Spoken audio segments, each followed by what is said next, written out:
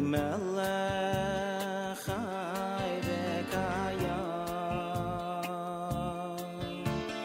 moidei ani lefanecha melech chai v'kayam moidei ani lefanecha melech chai v'kayam moidei ani lefanecha melech chai v'kayam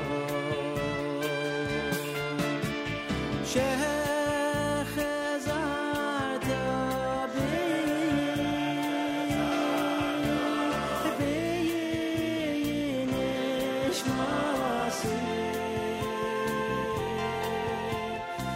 nishmasi b'chama Rabbo emunasecha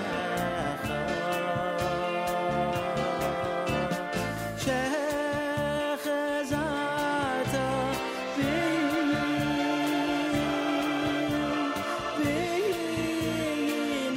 nishmasi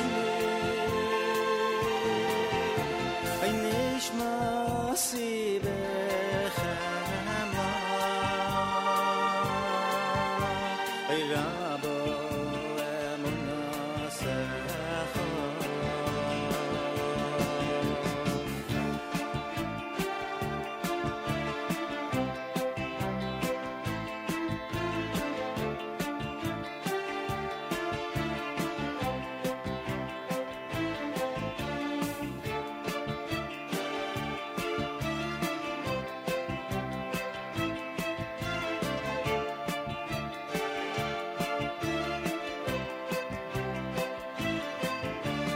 moidei ani lefanecha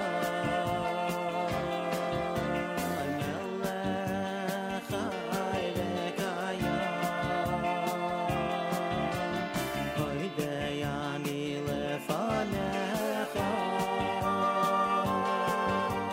melech chai v'kayam moidei ani lefanecha melech chai v'kayam moidei ani lefanecha melech chai v'kayam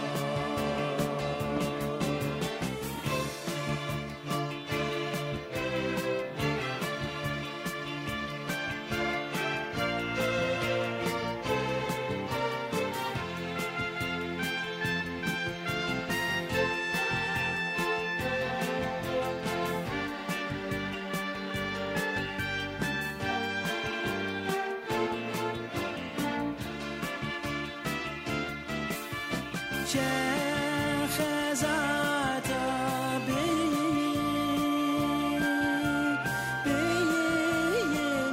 nishmasi nishmasi b'chama Rabbo emunasecha moidei ani lefanecha melech chai v'kayam moidei ani lefanecha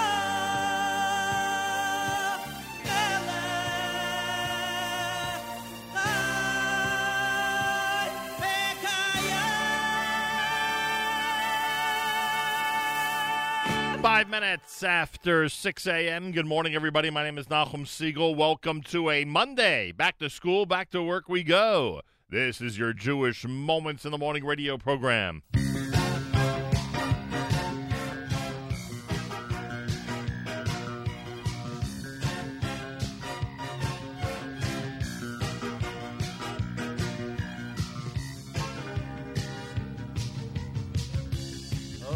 your eyes. Colors streak the horizon. You take one step in the sunshine and smile. Birds chirping above, the beauty of nature around you. Marvelous wonders surround you. It's so very clear, oh so clear. Marahabu, Masecha Hashem. Come join us in this song. Let's applaud and commend. And all through history, it's been so plain for all to see. Open your eyes, you'll realize Masecha Hashem. Wake up, Yisrael. Look around and you'll see His vast eternal plan. It's for us, can't you see? And though we feel despair, that special day is almost here. You are a Jew, it's all for you. Masecha Hashem.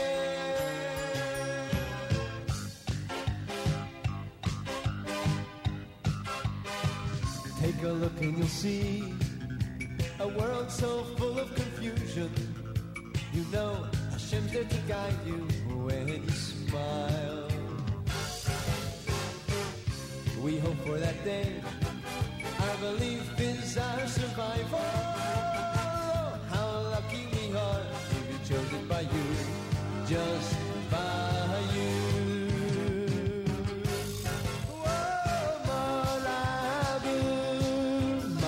Hashem. Come join us in this song. Let's applaud and commend. And all through history, it's been so plain for all to see. Open your eyes, you'll realize Masecha Hashem. Wake up, Yisrael. Look around and you'll see His vast eternal plan.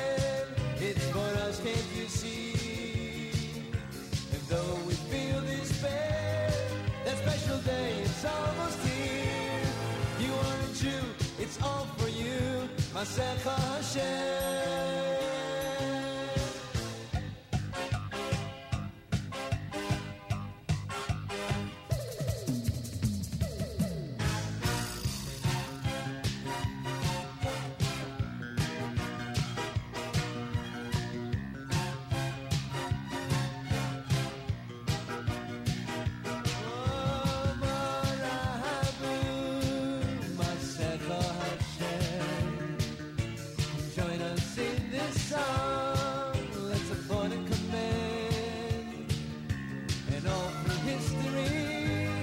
It's been so plain for all to see.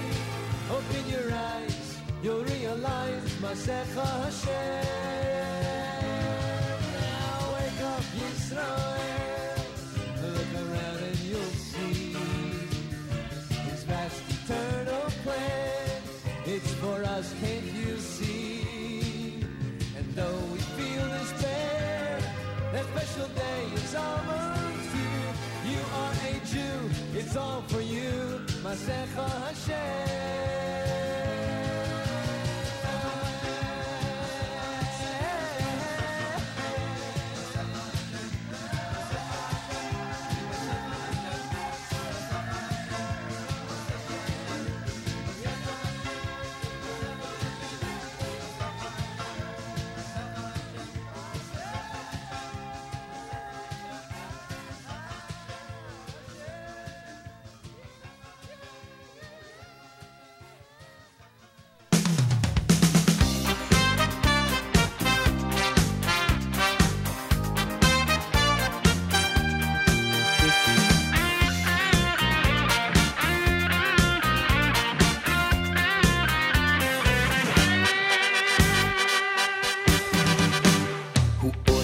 Gedoylos am ein Chayke, am ein Chayke.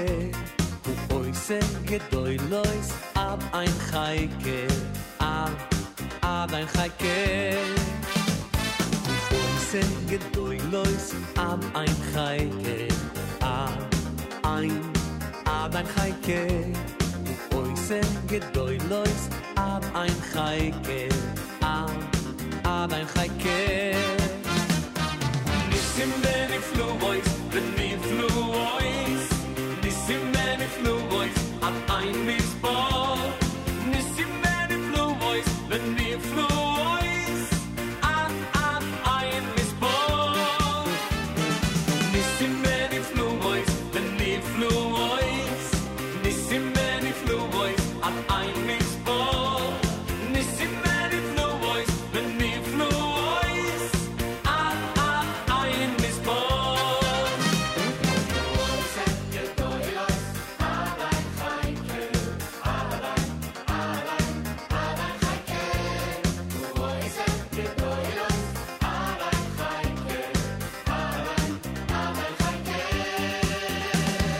Oise gedoylois ab ein Chaike ab ein Chaike Oise gedoylois ab ein Chaike ab ein Chaike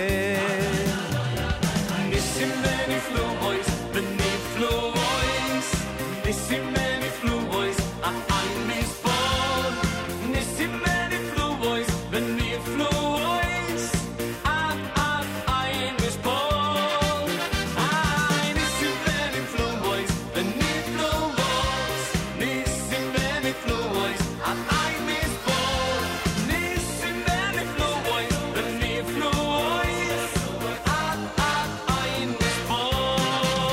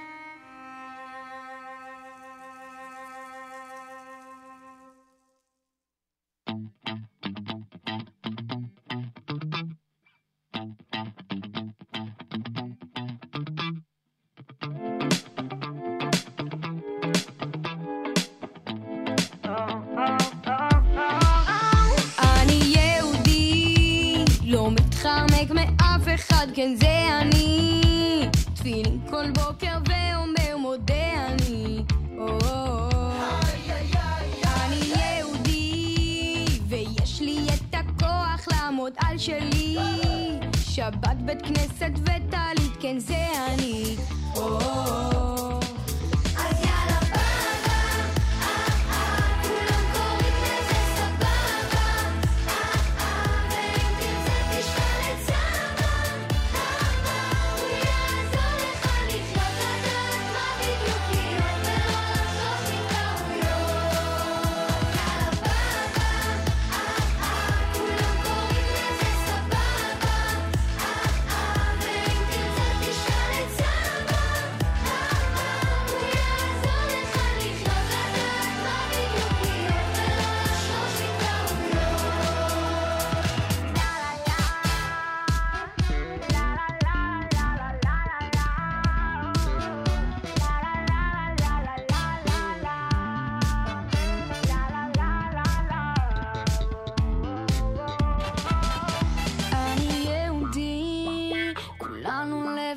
כן זה אתה אחי, שומר מסורת בין לעם כה ייחודי. אני יהודי, וארץ ישראל עמוק בתוך ליבי, רק שמהר יבוא משיח בן דוד. אז יאללה בבא, כולם קוראים לזה סבבה, ואם תרצה תשאל את סבא, הוא יעזור לך לקלוט, לדעת מה בדיוק להיות ולא לחשוש מטעויות. אז יאללה בבא, כולם קוראים לזה סבבה, ואם תרצה תשאל את סבא, הוא יעזור לך לחיות, לדעת מה בדיוק להיות ולא לחשוש מטעויות.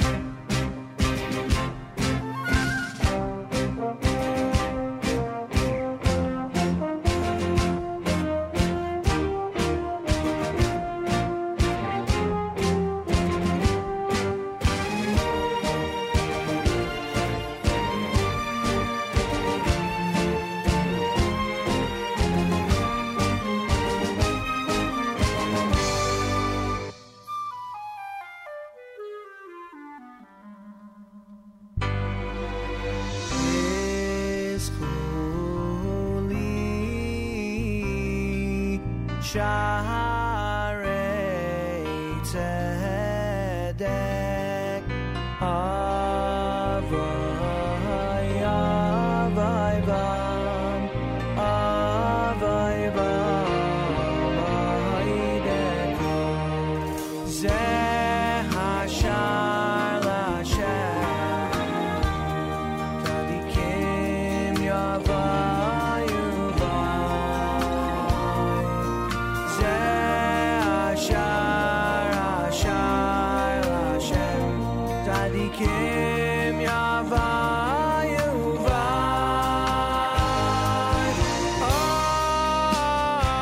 Aydecha, aydecha, ki ani sani. Aydecha, ki ani sani. Vati mili shua.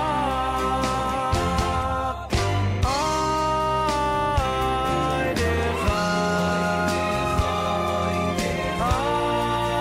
aydecha, ki ani sani.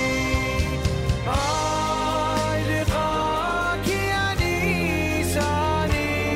Vati mili shua.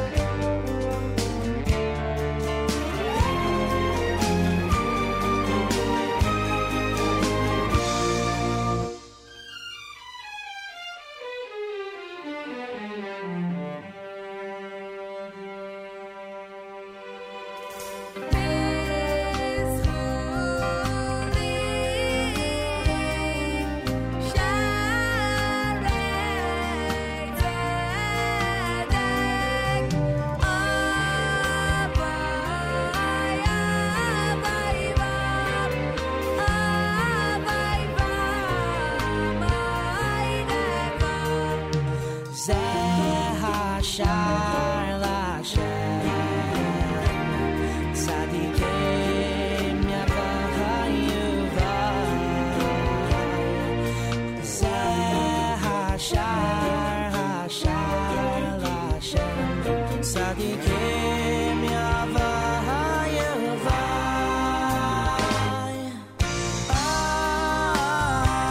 Aydecha,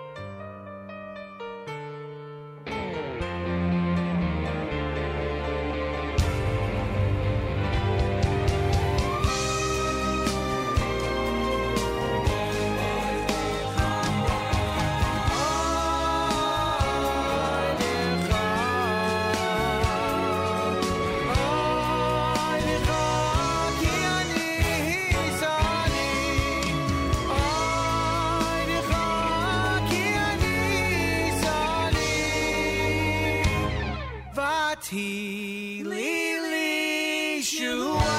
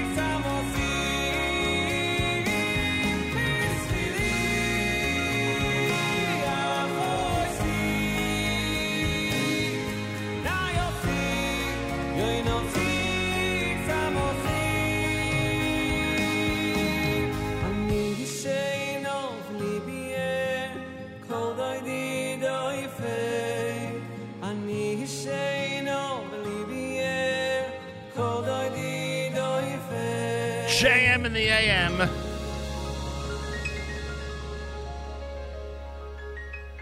Monday morning as we head back to school and back to work here at JM in the AM. Maybe not to the actual school buildings and maybe not the actual work buildings that we're used to. But hopefully here in New York, that'll be coming to a close soon in terms of the, well, at least in terms of work being outside of our regular work buildings. New York City at least, is scheduled to start reopening this coming Monday, a week from today. Yeah, although the question is, will New York ever reopen as the authorities allow anarchy to rule and we watch as innocent people have their lives and businesses destroyed? But I guess that's a different topic, or maybe not, who knows? We pray collectively as a community and as a community of human beings. We pray that the authorities and government have the strength and common sense to put an end to the violence and destruction that's going on now in New York and so many other cities around the United States.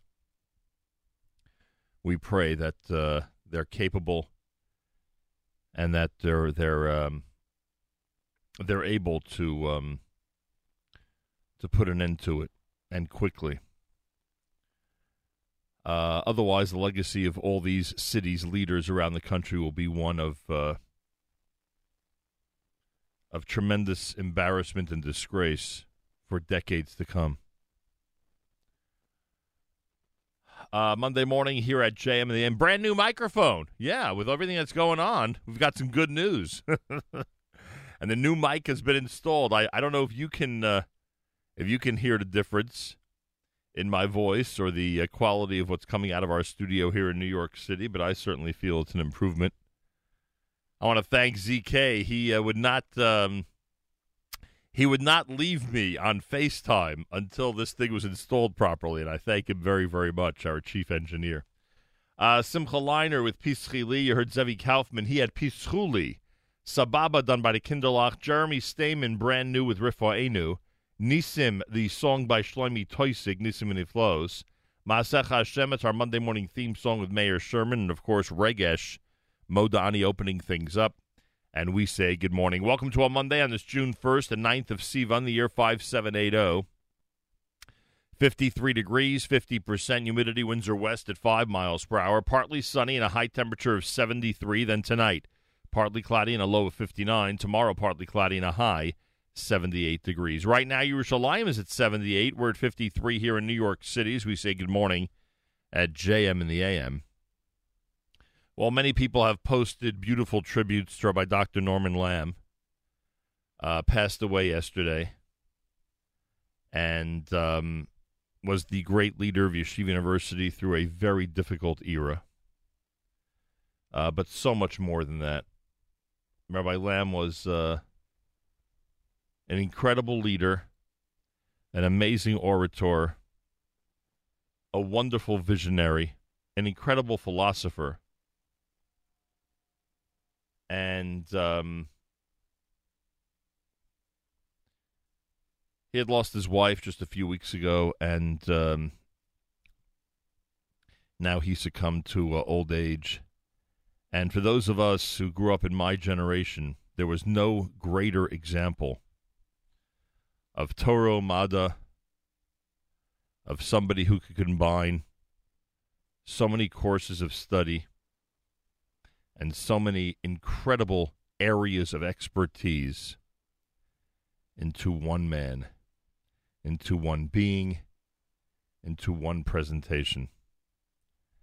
And it's interesting, I referred to him as my Rebbe, mentor, and hero, and in effect, or in reality, he was never my Rebbe in the traditional sense. He was never my mentor officially, yet he was both to me and to so many.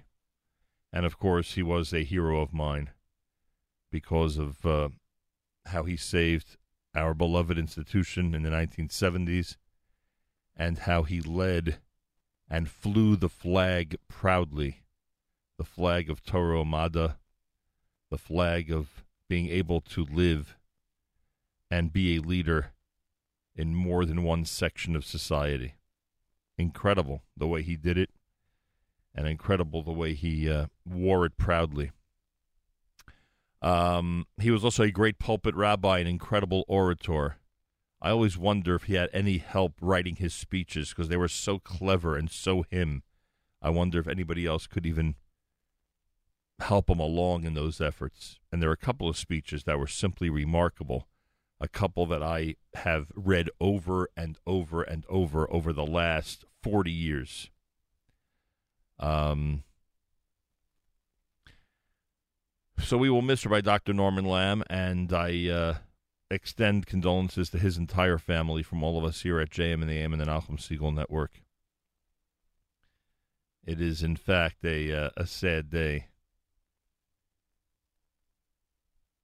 for the global Jewish community, even for those who refuse to acknowledge or admit it. 23 minutes before 7 o'clock, Monday morning here at JM and the AM. Well, interesting day here today. We get to speak to Rabbi Nachman Seltzer. The brand new book is called Our Man in Jerusalem. I've gotten through at least, I just got the book late last night. I've gotten through at least 200 pages already, which I think is pretty sufficient when it comes to doing an interview, frankly. But I say it like that because I just tore through it so quickly. It is such an unbelievable read. It's hard to believe it's all true, frankly, but we'll ask him about that. And Rabbi Seltzer, who's a very interesting interview, and I look forward to every time we speak, I didn't realize he's written 35 books already. Talk about somebody who spends his time in such an incredible arena and delving into the lives of so many interesting people. He, of course, is also responsible for the book about Rebbetzin Jungreis, so there's plenty to talk about. Rabbi Seltzer is going to join us about 7:35 this morning here at JM in the AM. It is a Monday morning broadcast. I thank you all for tuning in. Shlomi Gertner next at JM in the AM.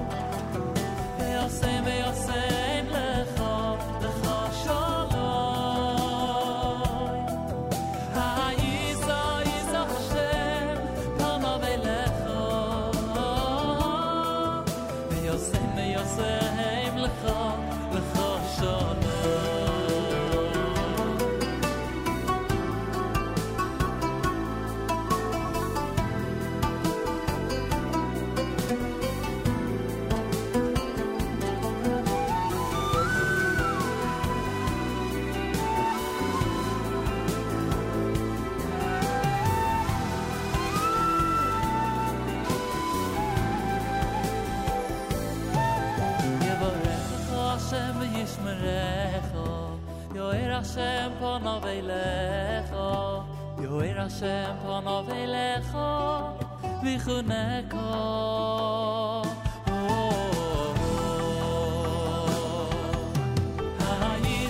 Yisa Hashem panav elecha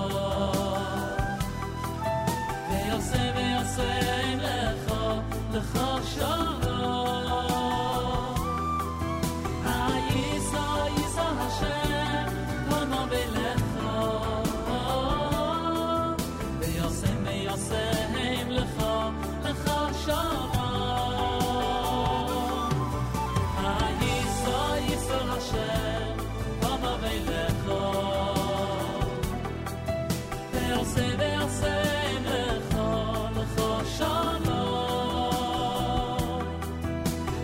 Yisa Hashem panav elecha Ve'yasem lecha lecha shalom Ve'yasem lecha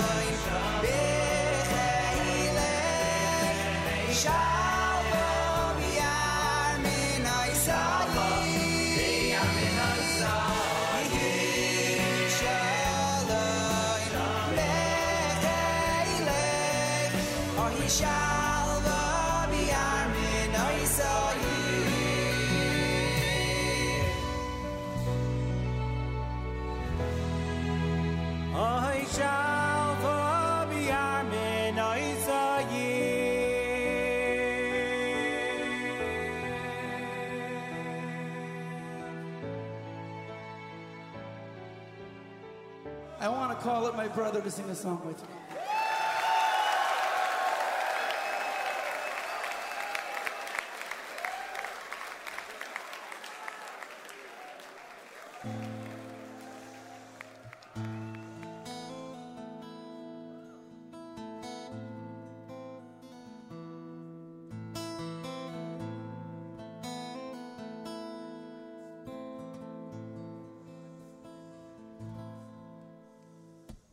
ואהבה סוילה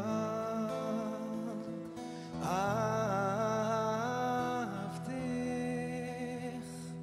על כן משכתיך חסד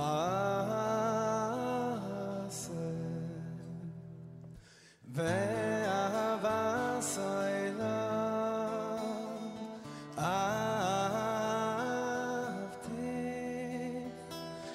כן משכתיך חסד ההודי ימושו והגבוס תמותנה בחסדי מאיתך לא ימות ההודי ימושו והגבוס תמותנה בחסדי מאיתך לא ימוש an everlasting love I have loved you For this I have drawn you with my love, an everlasting love. I have loved you. For this I have drawn you with my love. The mountains will crumble and the hillside will fade away, but my love for you will not end. The mountains will crumble and the hillsides will fade away, but my love for you will not end. Everyone join us. And he died, died, he died, died, died, died,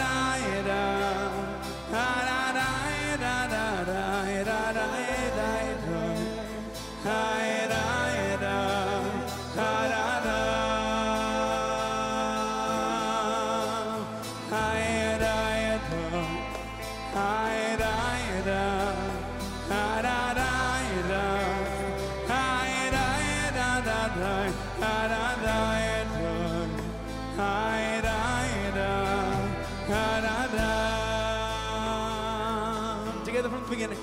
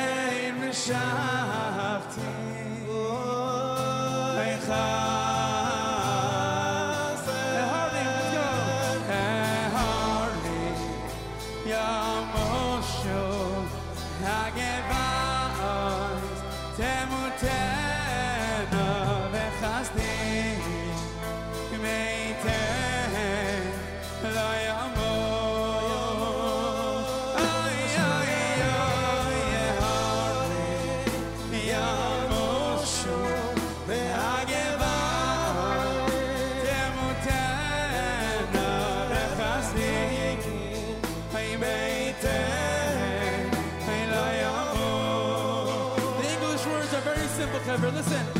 The mountains will crumble and the hillside will fade away, but my love for you will not end. time. Everybody together. The mountain. The amazing Katz Brothers. Eitan Katz from Live in Jerusalem, Volume Number 2. Everlasting Love is the name of the selection. Of course, Shlomo Katz joining him with that amazing song. Yehi Shalom done by Achenu. You heard Yosef Chaim and Yerushalayim. Shlomi Gertner had Yivarechecha here at JM in the AM. Thanks so much for joining us. This is America's one and only Jewish Moments in the Morning radio program, heard on listeners-sponsored digital radio around the world, the web at NachumSegal.com and the Nachum Segal Network, and, of course, on the beloved NSN app. Monday morning, Rabbi Nachman Seltzer will join us. We'll talk about the brand-new book, Our Man in Jerusalem. Will join us about 7:35 this morning. I'll have more to say about the passing of Rabbi Dr. Norman Lamb coming up. And we pray for our government officials and our police forces to be able to restore order to all the major cities in the United States before we go completely down the drain, and before every one of those leaders is remembered as a disgraced leader for allowing this destruction and wanton violence to occur. We pray for our government leaders, we pray for our police forces that they have the strength and common sense to end these violent and demonstrative activities as soon as possible. Galei Tzahal in the background. Galei Tzahal, Israel Army Radio, 2 p.m. newscast for a Monday follows next. We say Boker Tov from JM in the AM.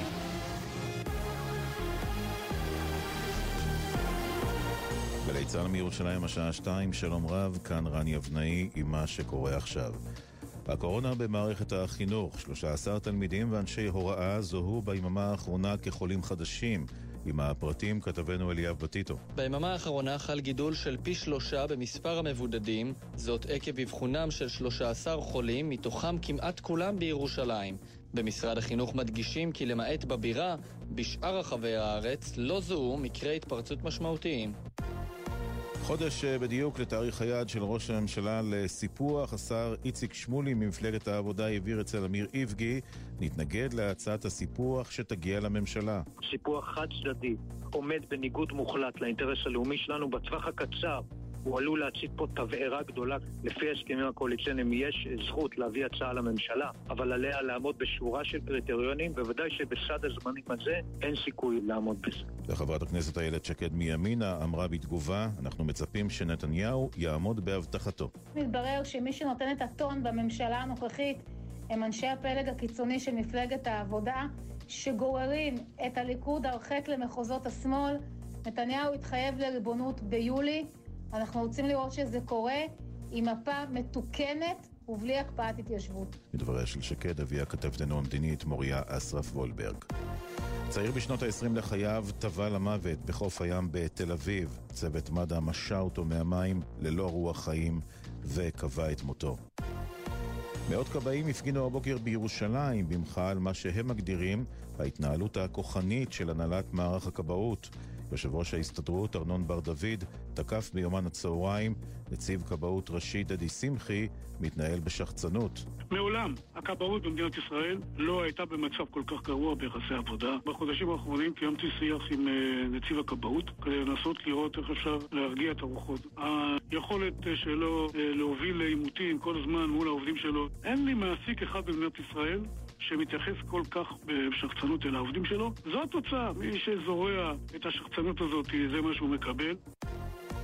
שרי האוצר והתיירות סיכמו על סיוע בגובה 300 מיליון שקלים לענף התיירות והמלונאות. כתבנו ניתאי ענבי. הסיכום עלה בסוף פגישת שר האוצר ישראל כץ ושר התיירות אסף זמיר, נוכח ירידה של עשרות אחוזים בתפוסת בתי המלון. משבר הקורונה עצר את כניסת התיירים לישראל כבר מחודש מרס, וההנחה היא שיעברו חודשים ארוכים עד להתאוששות חלקית של תיירות החוץ. מטרת הסיוע בסך 300 מיליון שקלים לחזק את התיירות המקומית. מזג האוויר למחר, עלייה ניכרת בטמפרטורות ויעשה חם מהרגיל לעונה. לקראת הצהריים, אוויר קריר יותר ולח יחדור לאזורנו. הרוחות יתחזקנה ויתכן אובך בעיקר בדרום הארץ. אלה החדשות שעורך רועי ולד.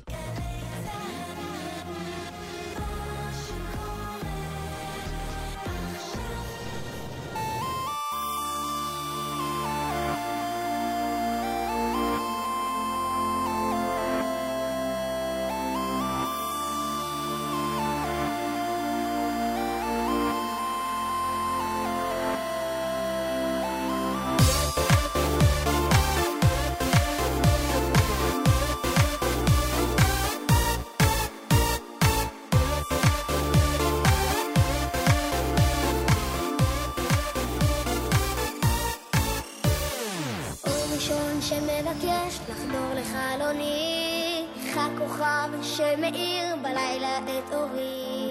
אתה נמצא כל כך רחוק בקצה של העולם, שנינו יחד זהו עם. You are there and I am here, far away it seems. The flickering of a shooting star puts you in front of me. I know that in troubled times we'll be that shining light and be each other's might. אז תן לי יד, שהלב אוהב אפשר, גם היא כל כך רחוק וכך, מעלינו כל אחד, שלך, שלי. Take my hand, we'll be together and we'll stand, spreading our hopes all through the land. Side by side we will succeed, right here, right now, you and me.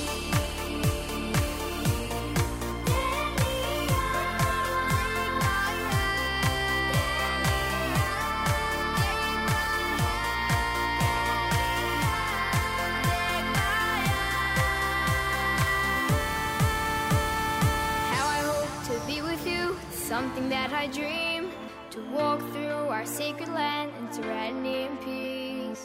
Doesn't matter where I am, you're always on my mind, forever intertwined. ספר לי מה לחשה קדושת האבנים, איך ירושלים מאירה בין הבתים. מספרים שבעולם יש קווים שמחברים, כי אנחנו אחים. Take my hand, we'll be together and we'll stand, spreading our hopes all through the land. Side by side we will succeed, right here, right now, you and I.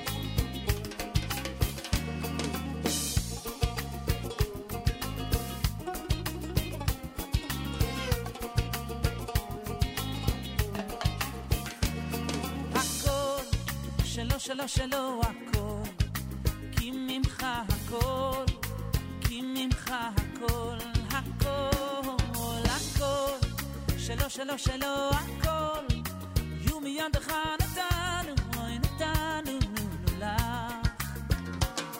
הכל, שלו שלו שלו הכל, כי ממך הכל, כי ממך הכל, הכל, הכל, שלו שלו שלו הכל, יהיו מידך נתנו, נתנו לך. תן לו משלו, תן לו לא לא, תן לו משלו, משלו תן לו, תן לו משלו, משלו תן לו, תן לו, תן לו, תן לו משלו, תן לו לא לא, תן לו משלו, משלו תן לו, שאתה ושלך, שלך, שלך, שלו. הכל, שלו, שלו, שלו, הכל, כי ממך הכל, כי ממך הכל, הכל, הכל, שלו, שלו, שלו, הכל, יהיו מידך נתנו, נתנו לך.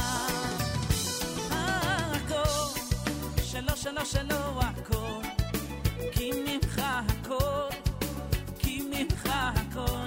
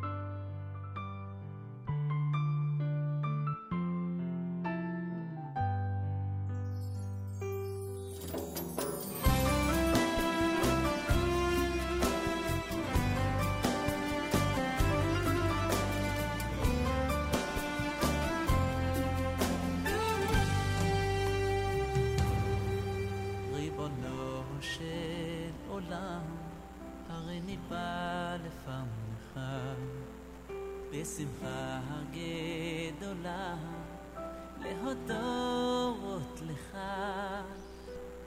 על שהחיינו וקיימנו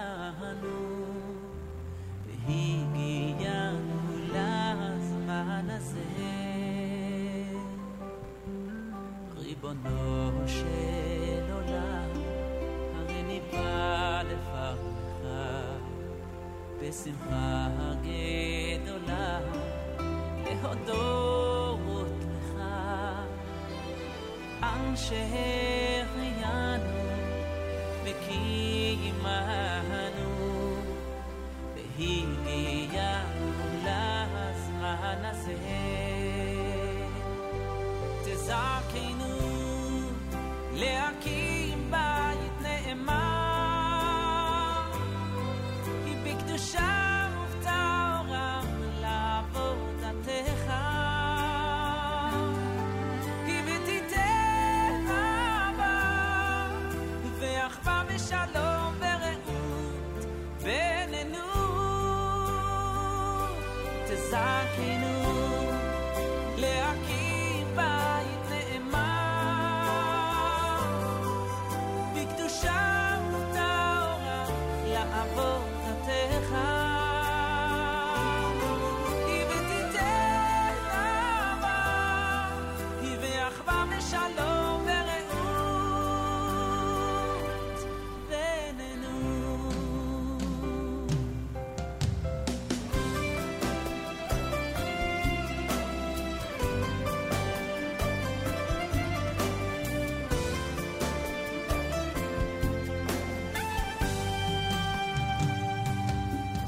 ריבונו של עולם, הרי ניבא לפניך בשמחה גדולה להודות לך על שהחיינו וקיימנו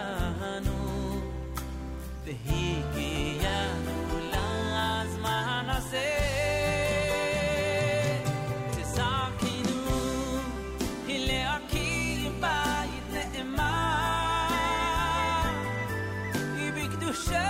ובטהרה לעבודתך,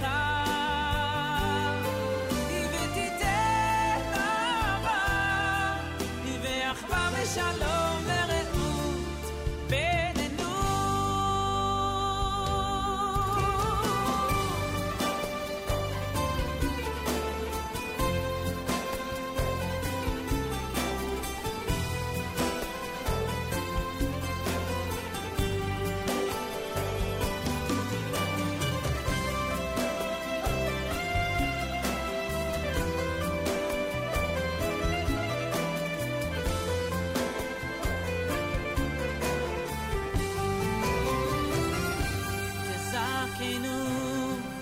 להקים בית נאמן,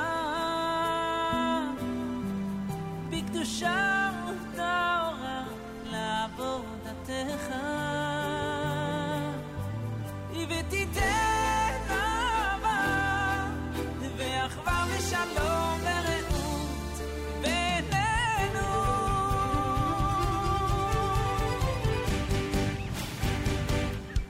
זכינו להקים בית נאמן, בקדושה ובטהרה לעבודתך,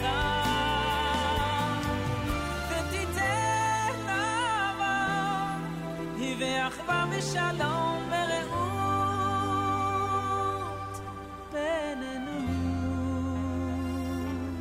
כל חיינו.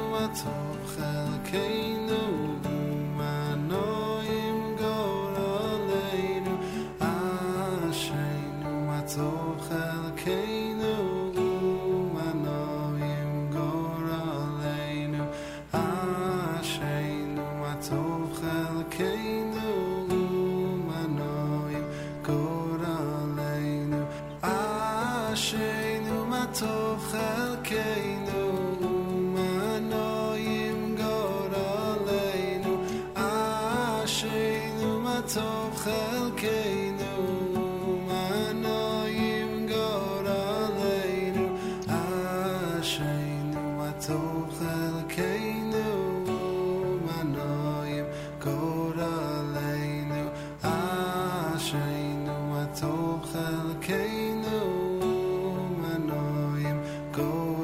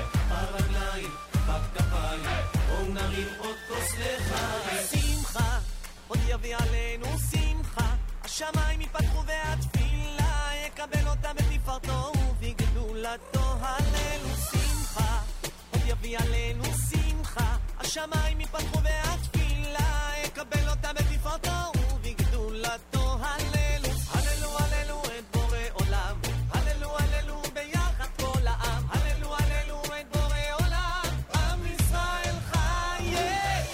לא נפסיק להתפלל יחד כל עם ישראל ולשאת תודה לאל על הטוב שבנו. עם נבחר ושמו אחד, עם יחיד ומיוחד, אין כמונו בעולם. ברגליים, בגפיים, בואו נפתח בקבוק של יין. ברגליים, בגפיים, בואו נרים עוד כוס לחיים. לא משנה כמה התפללנו, כמה השתדלנו, כמה התאמצנו, תמיד קיבלנו את הכל, מאל הכל יכול. בזכות בזכות השמחות שלנו, האהבות שלנו, תמיד קיבלנו את כוחו הגדול של הכל יכול. הללו הללו את בורא עולם, הללו הללו ביחד כל העם, הללו הללו את בורא עולם, עם ישראל חייב. לא נפסיק להתפלל יחד כל עם ישראל, ולשאת תודה לאל על הטוב שבנו. עם נבחר ושמו אחד, עם יחיד ומיוחד, אין כמונו בעולם. לא נפסיק להתפלל, לא נפסיק להתפלל, לא נפסיק להתפלל,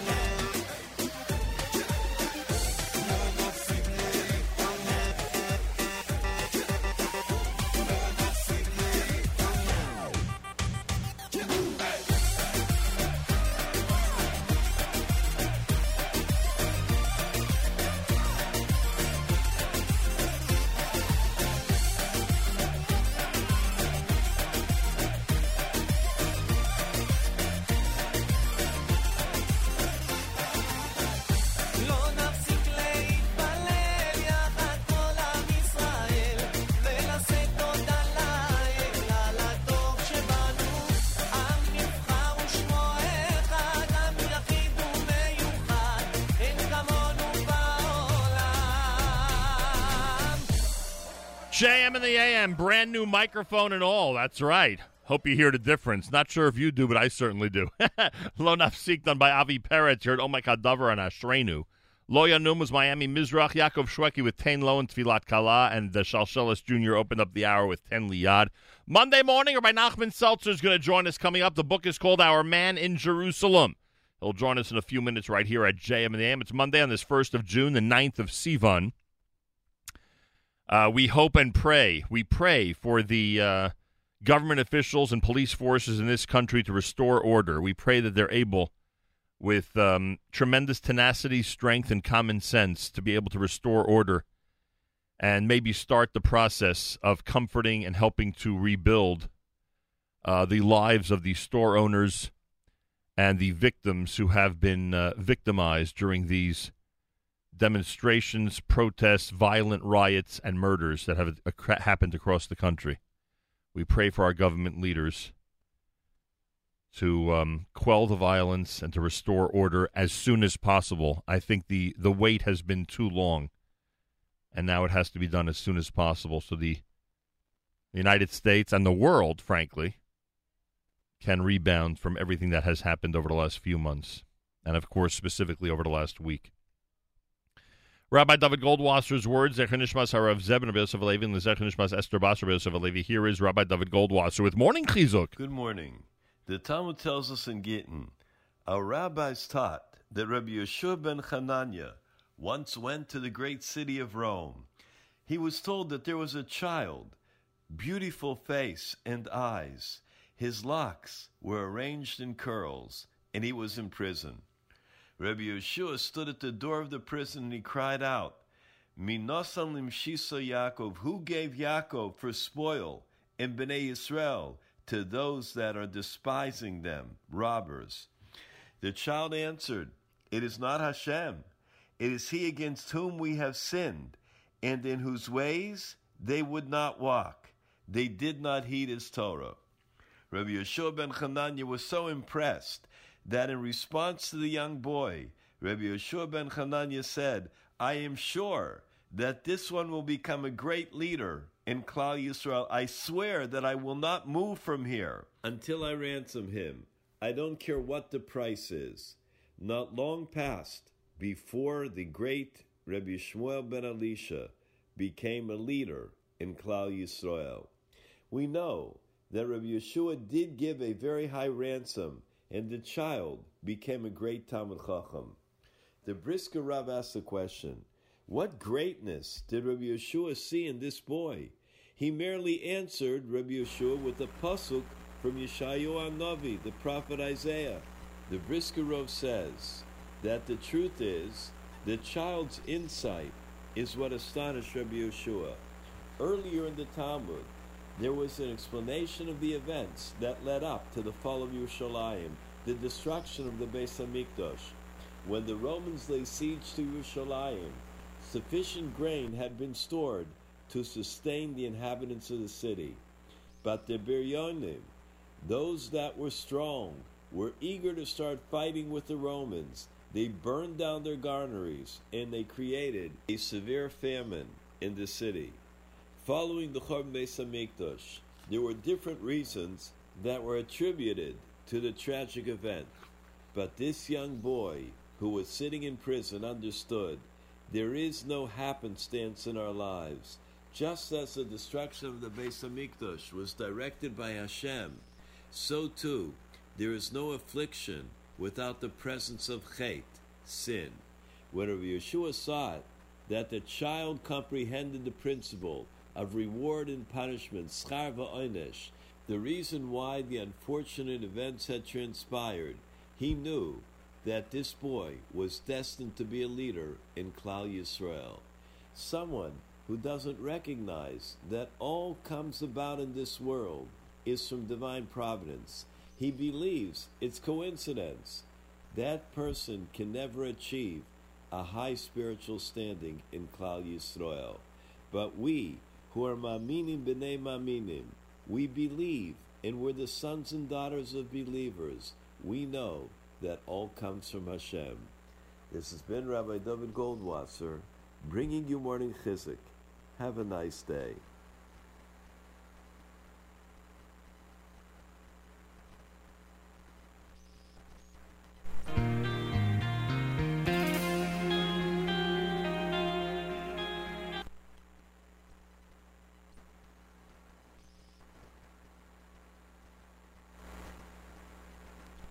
קשות רדיפות כואבות בכל זמן בכל מקום עברנו את פרעה נעבור גם את זה עלילות שקרים צוררים קשים שרוצים רק להרוס עברנו את פרעה נעבור גם את זה אז נצא כולנו יחד לרחובות העיר ניקח אוויר ונצא אודה השם, אודה לך אבא דואג ואוהב זה עושה טוב בלב אודה השם, אודה לך אבא מושלם נאמן כל הזמן תודה לך וכמעט כולם בכל העולם כבר רואים את האמת עברנו את פרעה נעבור גם את זה השנאה תיפול, הקנאה תחתול ויגידו אז בקול עברנו את פרעה נעבור גם את זה אז נצא כולנו יחד לרחובות העיר ניקח אוויר ונצא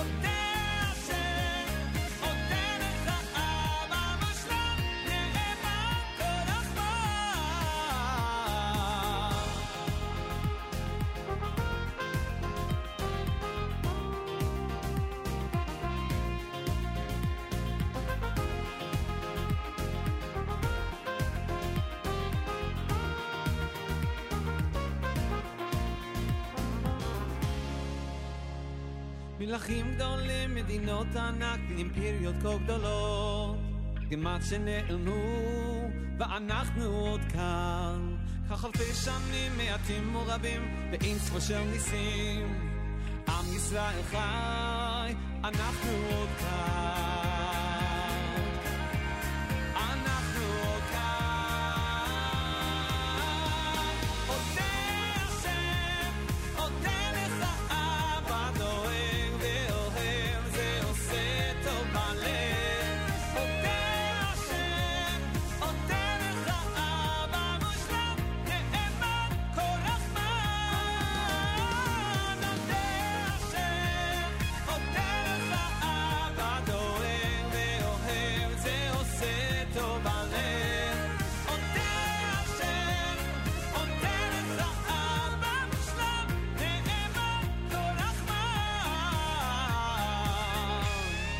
מותר לך.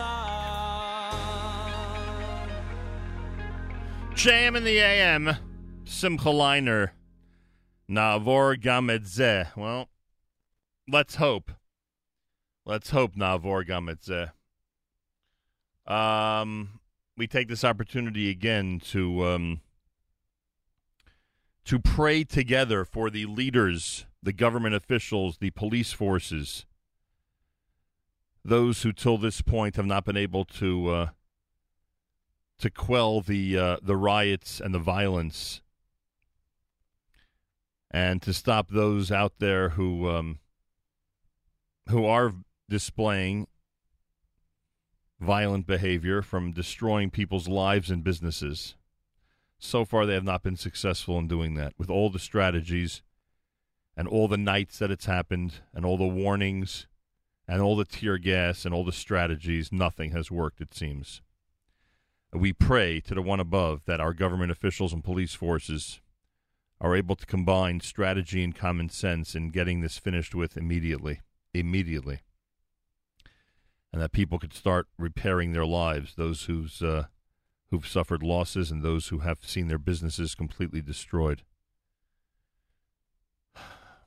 So we pray that, in fact, that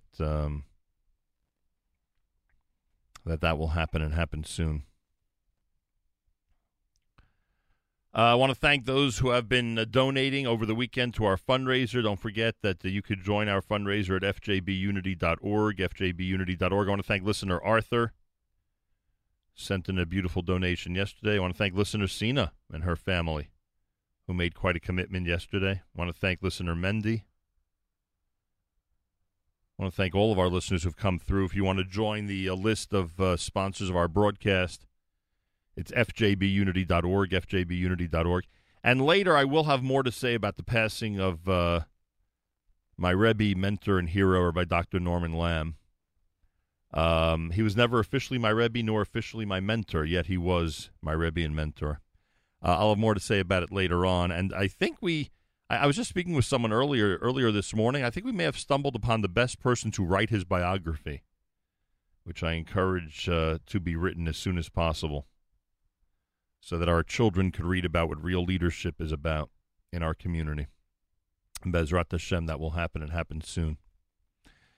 This portion of NSN programming brought to you by our friends at A&H. Abel's and Hyman Kosher Hot Dog Sausage and Deli is the world's best, serving the kosher world since 1954 and available at better kosher supermarkets nationwide.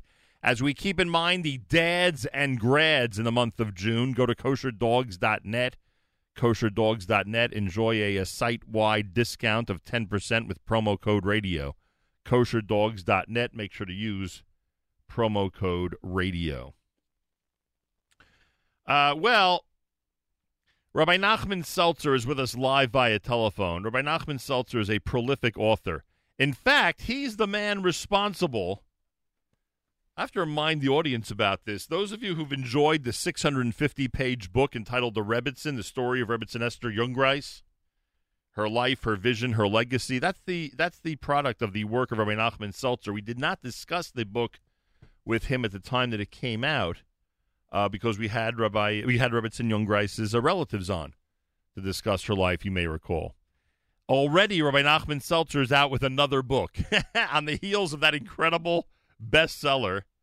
He and the folks at Shar Press, everybody at Art Scroll, have released a brand new one. It's called Our Man in Jerusalem. Amazing stories from Rabbi Yisrael Gelis, journalist, radio personality, and 10th generation Yerushalmi. Rabbi Nachman Seltzer is the author of 35 books, including the Class Act series, the I Have an Amazing Story for You series, 48, the runaway bestsellers, Incredible and Incredible 2, the much-hailed Zera Shimshon series. He's columnist for Hamodia's Inyan magazine with his true life stories beloved around the world. He's producer of Visions, an album of all English songs, the film The Edge, co-producer of The Story Experience. He's a popular speaker internationally, and you can check out his website, RabbiNachmanSeltzer.com. The book is called Our Man in Jerusalem. Rabbi Seltzer, a pleasure to welcome you back to JM in the AM. Thank you so much, Nachum. It's a pleasure to be back. I mean, to say you're working on one book after another may not be an apt description. That may not be fair for the system that you've implemented in terms of writing and releasing books. Baruch Hashem. What can I say? And this, by the way, which I discovered, I literally got the book last night, so you'll excuse me if I didn't read every page, but I did get through hundreds of them. This book is an inspiration, both practically and, I guess one would say, philosophically, from the work you did about the life of Rebbetzin Jungreis. Tell us about that. So they sent me I met with Rabbi Gertzulin and his wife, the Rebbetzins' daughter, in the Ramada. And that was the beginning of the project. After Rabbi Zlotowitz reached out to me, and we made the Shidduch, and they were here for Yachikala, because Rabbi Gertzulin was VP of Agudas Yisrael for many, many years. He ran, big man at Agudas Yisrael. So I'm sitting with them at the Ramada, and, they gave me a whole list of people that I needed to speak to in Eretz Yisrael before I flew into America to do the interviews. And one of these people is Rabbi Yisrael Gellis, right? So Yisrael Gellis is I actually met him a few times. I did not remember it. It was years before. And I come into his house. He lives in Ezra's Torah, right? Yerushalmi, sweet Yerushalmi Yid. Your top floor of Ezra's Torah building, simple apartment. And I'm sitting with this person. I'm talking to him, and he's telling me the most incredible stories about Rebbetzin Jungreis. And you have a view out of his window of Yerushalayim, like unbelievable, remote, really just an amazing situation going on. And I'm thinking to myself, as he's talking, I'm thinking, this man, I'm coming here to interview him about Rebbetzin Jungreis, but this man, he has his own book. So you're the ones who alerted the publisher that you've got a new book in the making. It was. I'll tell you what I mean. As I'm leaving the house, so I said to him, "Listen, I got to tell you, you are a book. There's no way. There's so much to say about Yerushalayim and things that nobody knows. Neighbors that I'll give you two examples of what I mean. But before I tell you this, I said to him, I want to write a book with you." And he says to me, "Let me show you something." And he opens up his closet. Right. Okay. I know. What? I know this story you're about to tell, but I got to ask you. No. One second. Hold on to that story for a second, because I want to ask you first. Was his relationship with Rebbetzin Jungreis a practical one, where he literally, helped her with speaking engagements? 40 years.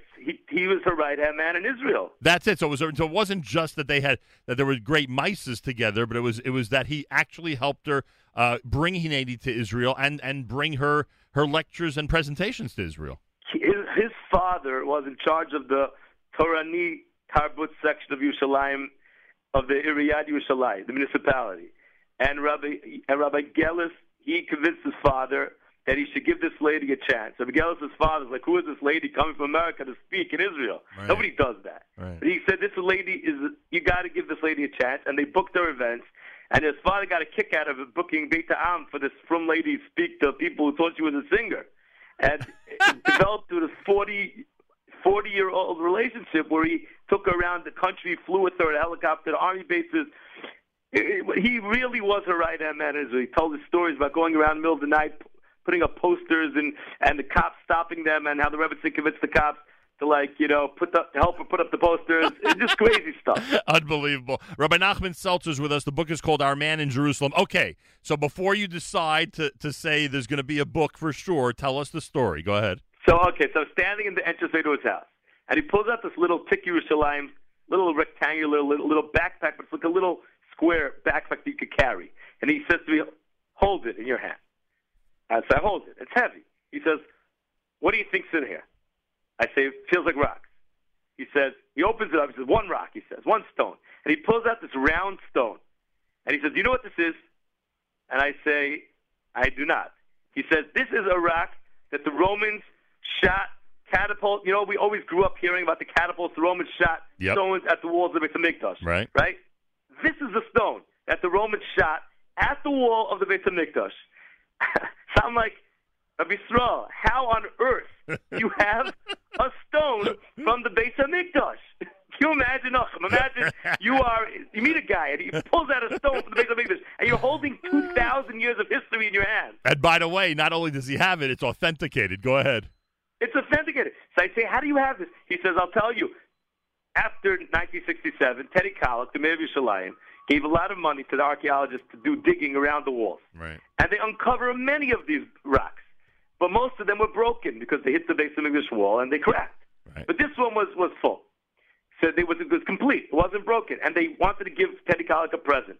So they gave him this rock, this stone, and a special stand to put it on. And they brought it to him in his office. And it was authenticated. Now, one day, Teddy Kollek calls to Rabbi Saul's father, and he says to him, Rabbi Yaakov, he says, you're the only Haredi guy I like. So I want to give this to you. I'm a guy who gets angry at people. I know I'm going to throw this rock at somebody. So I want to give it to you. You take it. I don't want it. And he gives it to him with a letter authenticating and a letter saying that I'm giving it to you. So nobody should say I took it, right. Without permission. Right. And he has this thing in his house. But he has so many different things in his house. I was going to give an example of what. Oh, Rabbi, there you are. I thought we lost you for a second. By the way, I would argue that it is worth the price of the book just to see the picture on page 15 of that stone, Frank. Agreed. I agree with you. I want to tell you something. This man, I walked with him. Me and my wife went over a little tour of Yerushalayim to different neighborhoods that people don't know. People don't go to these neighborhoods. These are like Batei this and Batei that, hidden on the sides of little narrow alleyways. Okay, and he says to me, if Nachum, you've been there so many times. I actually met with you in Eretz Yisrael, if you remember. We met. So if you go from Strauss, from Bika Cholim Hospital, and you walk down towards Kikar Shabbos, right, on Strauss, on your left side, you see a mosque. Do you remember that? Yes, I sure do. Okay, and for years I wondered, as a bacher, why is there a mosque in the middle of Geula? I always wondered about that. Rabbi Gellis took me there, and he said to me, this mosque is called Nebi Ukhsha. Okay? Right next to the mosque, there's a burial place of three of Muhammad's, his nephew, and two of his Talmidim. And that is why the street is called Rehov Hanavim. It's not after Jewish prophets. It's after Muhammad's nephew and his Talmidim. Right. And he said this place, according to the legends, when he has the sources, is the place called Karta the Pischa, where Mashiach is going to come from. So there's a mosque there, right in the middle of Geula, which legend has it is the place where Mashiach is going to come from. And that's where the Mekubalim stand, when there's a real tsar in Eretz Yisrael.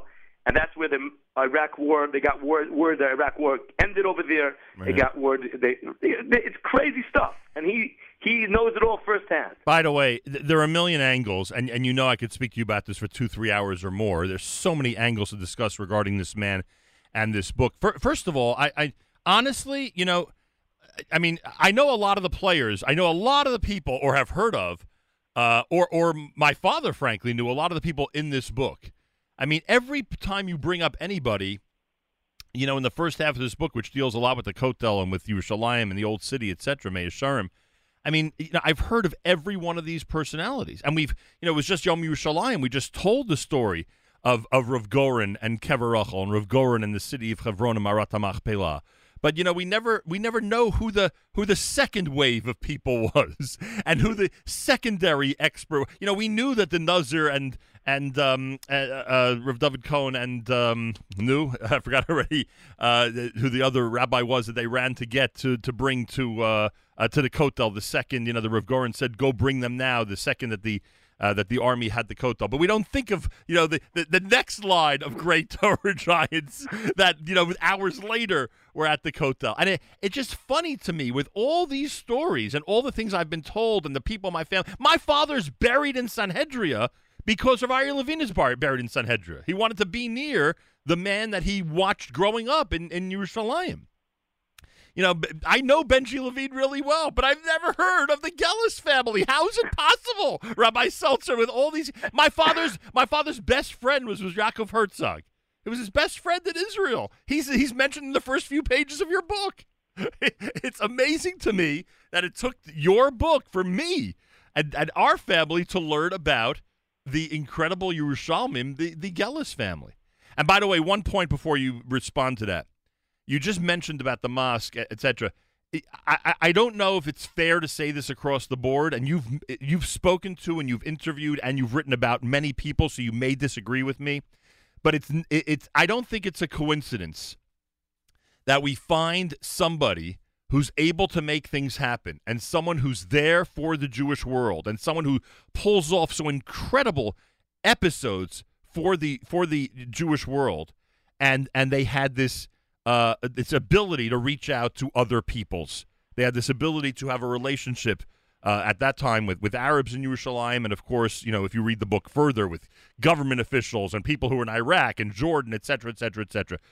Is that a coincidence, or is it fair to say that when someone reaches that level, one of the things they've done is forge relationships with people of all backgrounds?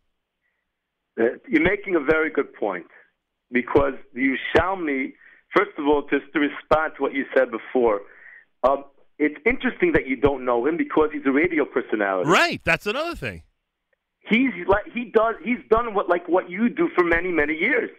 He had one of the most popular radio shows called Malava Malka on Kol Yisrael for many, many years. He's very famous in Israel, and he's called the man from Jerusalem. Amazing. It's true. It's a chiddush that you never cross paths with. I agree with you. Unless I have and I don't realize it. But he's another thing is he doesn't make a thing out of himself. He's very unassuming. Right. And that's so. In response to what you said about the Yerushalmim have an ability to relate to everyone, and that's a very unique thing that Yerushalayim have. And when Rav Shach called Rav Gelis when he started Yated Neman, he called him and he asked him to be the original editor, together with Ramosha Gwilak, who's today with Mishpacha magazine. Right. He started with Yated Neman. And Rav Shach said to him, "You're a Yerushalmi," he said, "and you're a Chevroner. The guys over here are Bnei Brakas and they're Panovichers. It's not going to be easy for you guys to get along," he said. "But I know I could trust Gelis. I know I could trust him." Interesting. And he was Saimach on him. He worked there for a number of years. He started off Yated Neman, but he had the Yerushalmi special ability to connect to every person. And what comes to mind as you're saying this? Rav Grossman is from Yerushalayim. As you're saying this, I'm saying to myself, yeah, right? Exactly, Rav Grossman. Okay, we'll see about Rav Grossman. We'll speak. We'll see. I'm not sure what you mean by that, but okay. Am I right? Am I not right that he's from Yerushalayim? He is from Yerushalayim. Originally, his family's from Yerushalayim. Right. Well, he's now in Migdal Emek for many years. Right, but he's definitely a Yerushalmi Jew. The Yerushalmi people, they have this special, unique ability. Listen, they need it. They've been going around the world collecting tzedakah for generations. Right. They need to have that ability to be able to connect to people. Right. Rabbi Gelis jokes around with me. He said, "How come the lion, which is the symbol of Yerushalayim, you see him with his paw outstretched?" He said, "Because that's the symbol of Jerusalem." Very good. I like that. Rabbi Nachman Seltzer is with us. The book is called Our Man in Jerusalem. But also a drop further on that, and that is that the ability to have a respectful relationship with people from other countries and people from other backgrounds. Because I'm not just talking about people who go to Chutz La'aretz from Yerushalayim and are asking fellow Jews for money. That's not my point. My point is more, it's amazing what you can accomplish when you reach out to others of all backgrounds, of all religious stripes, with respect, and you reach out to them, in a proper manner. And some of the stories that you tell in here that are obviously, his true stories are just remarkable. And you could trace most of them, if not all of them, back to this ability to communicate with people properly, no matter where they come from. Yes, no question about it. But he is a particularly unique individual. Right. The fact that he was so close to Shlomo Kalbach, the fact that he was so close to the Rosh Yeshivas of Hebron, he was so close to just this huge, wide gamut of people, and just everyone loves him. And all the government officials. All the government officials. I mean, from Teddy Kollek to Shishkin to everybody. Right. He told me I was sitting with him in his house, and he said to me, "I have this bottle of wine," he told me, that was from a winery in Beis Yisrael, that when they closed it, and they found an underground tank full of wine from 100-something years ago, he told me. And he pulls out this bottle of wine that Trumas HaMais was taken by Shmuel Salant, okay? It's 120 years old, this bottle of wine. Wow. And we had a l'chaim together with a bottle of wine from 120 years ago. It was the most delicious wine I ever had. That's amazing. He and his family, I mean, to be fair, he and his father a tremendous knowledge of physical Jerusalem. I mean, there's one story you have in here where they were going to do construction in Israel, in Yerushalayim, and the family knew that there were victims, I assume, from the 1967 war, right? Victims in the 1967 war. Cholera. It was the pandemic. Oh, in Yerushalayim. I'm sorry. I'm confusing stories. We're going. Right. That's 1918, right? That was 1918. Right. Pandemic, and they buried them inside the wells. Right. They're in the cistern, and this is literally something we could relate to. That chapter, you should know, really hit home because of the pandemic that we're going through now, and the inability to have proper. Or I shouldn't say proper, the inability to have funerals and burials the way we're used to, let's put it that way. Right. And sure enough, same thing there. And this information went ahead and was handed down, right? Handed down father to son. And they knew that this was a concern, that if anybody would ever go ahead and construct or try to destruct that area, there would be, they had to clean it up. Right, there would be bodies that had to be taken care of. And what about the cave? The cave in Har HaZeitzim with all the bodies inside. Right. Tons of bodies inside that they put in when they got sick and died. They put them into that cave. Same thing. Same situation. And all. When you walk in Yerushalayim, Nachum, you never dream of what's going on beneath the surface. It's like you see Yerushalayim, and then you walk with Rabbi Geller to Yerushalayim, and it's like a whole different city. Right. And by the way, that's why you talk about times making the man making the times.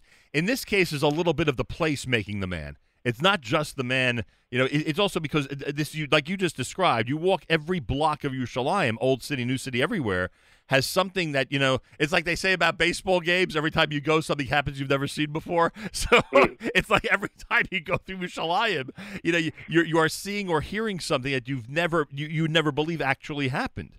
And that really is, is part of his story. I don't know if our man in Jerusalem would be our man in Jerusalem if not for the city of Jerusalem. Yeah, he probably wouldn't have been our man in Bnei Brak if he grew up in Bnei Brak. Right, yeah. Very true. He grew up with Rav Shalom Sfadron. Right. I don't know if you saw the pictures. Rav Shalom made his shidduch, dancing with him at this chasana, Yeah, pretty amazing. The Maggid of Yerushalayim. Great stuff. He told me when after the 6-Day War, so there was a mosque on the border of Meir Sharm and Sheikh Jarrah neighborhood, and they were blasting every night. They were waking up the neighborhood. So he told me he climbed in one night. He was a bacher. He climbed up to the top and he changed the tape. He took out the Allah Akbar tape and put it in a cape of Kalbach. The next morning, it comes on Kalbach singing, and the Muslims thought that it was haunted, and they closed it. It's locked till today. It's locked because they thought it was haunted by Kalbach. Unbelievable. And by the way, what I mentioned at the beginning, second ones to Kever Rachel, second ones to the Kotel, etc., all that is true. Those are real stories. Where he's riding down the Via de la Rosa in a command car with his father. And based on the way he looks, I'm sure his father also looked like a rabbi, right? Definitely. He saw the strimal of his father in the book. Yeah. Unbelievable people. But they're unassuming. That's what makes them even more special, that they don't think of themselves as special. They're just people who do great things, but they don't make a big deal out of themselves. Our man in Jerusalem. Tell us the story about this Sifrei Torah in Iraq. Oh, that's a crazy story.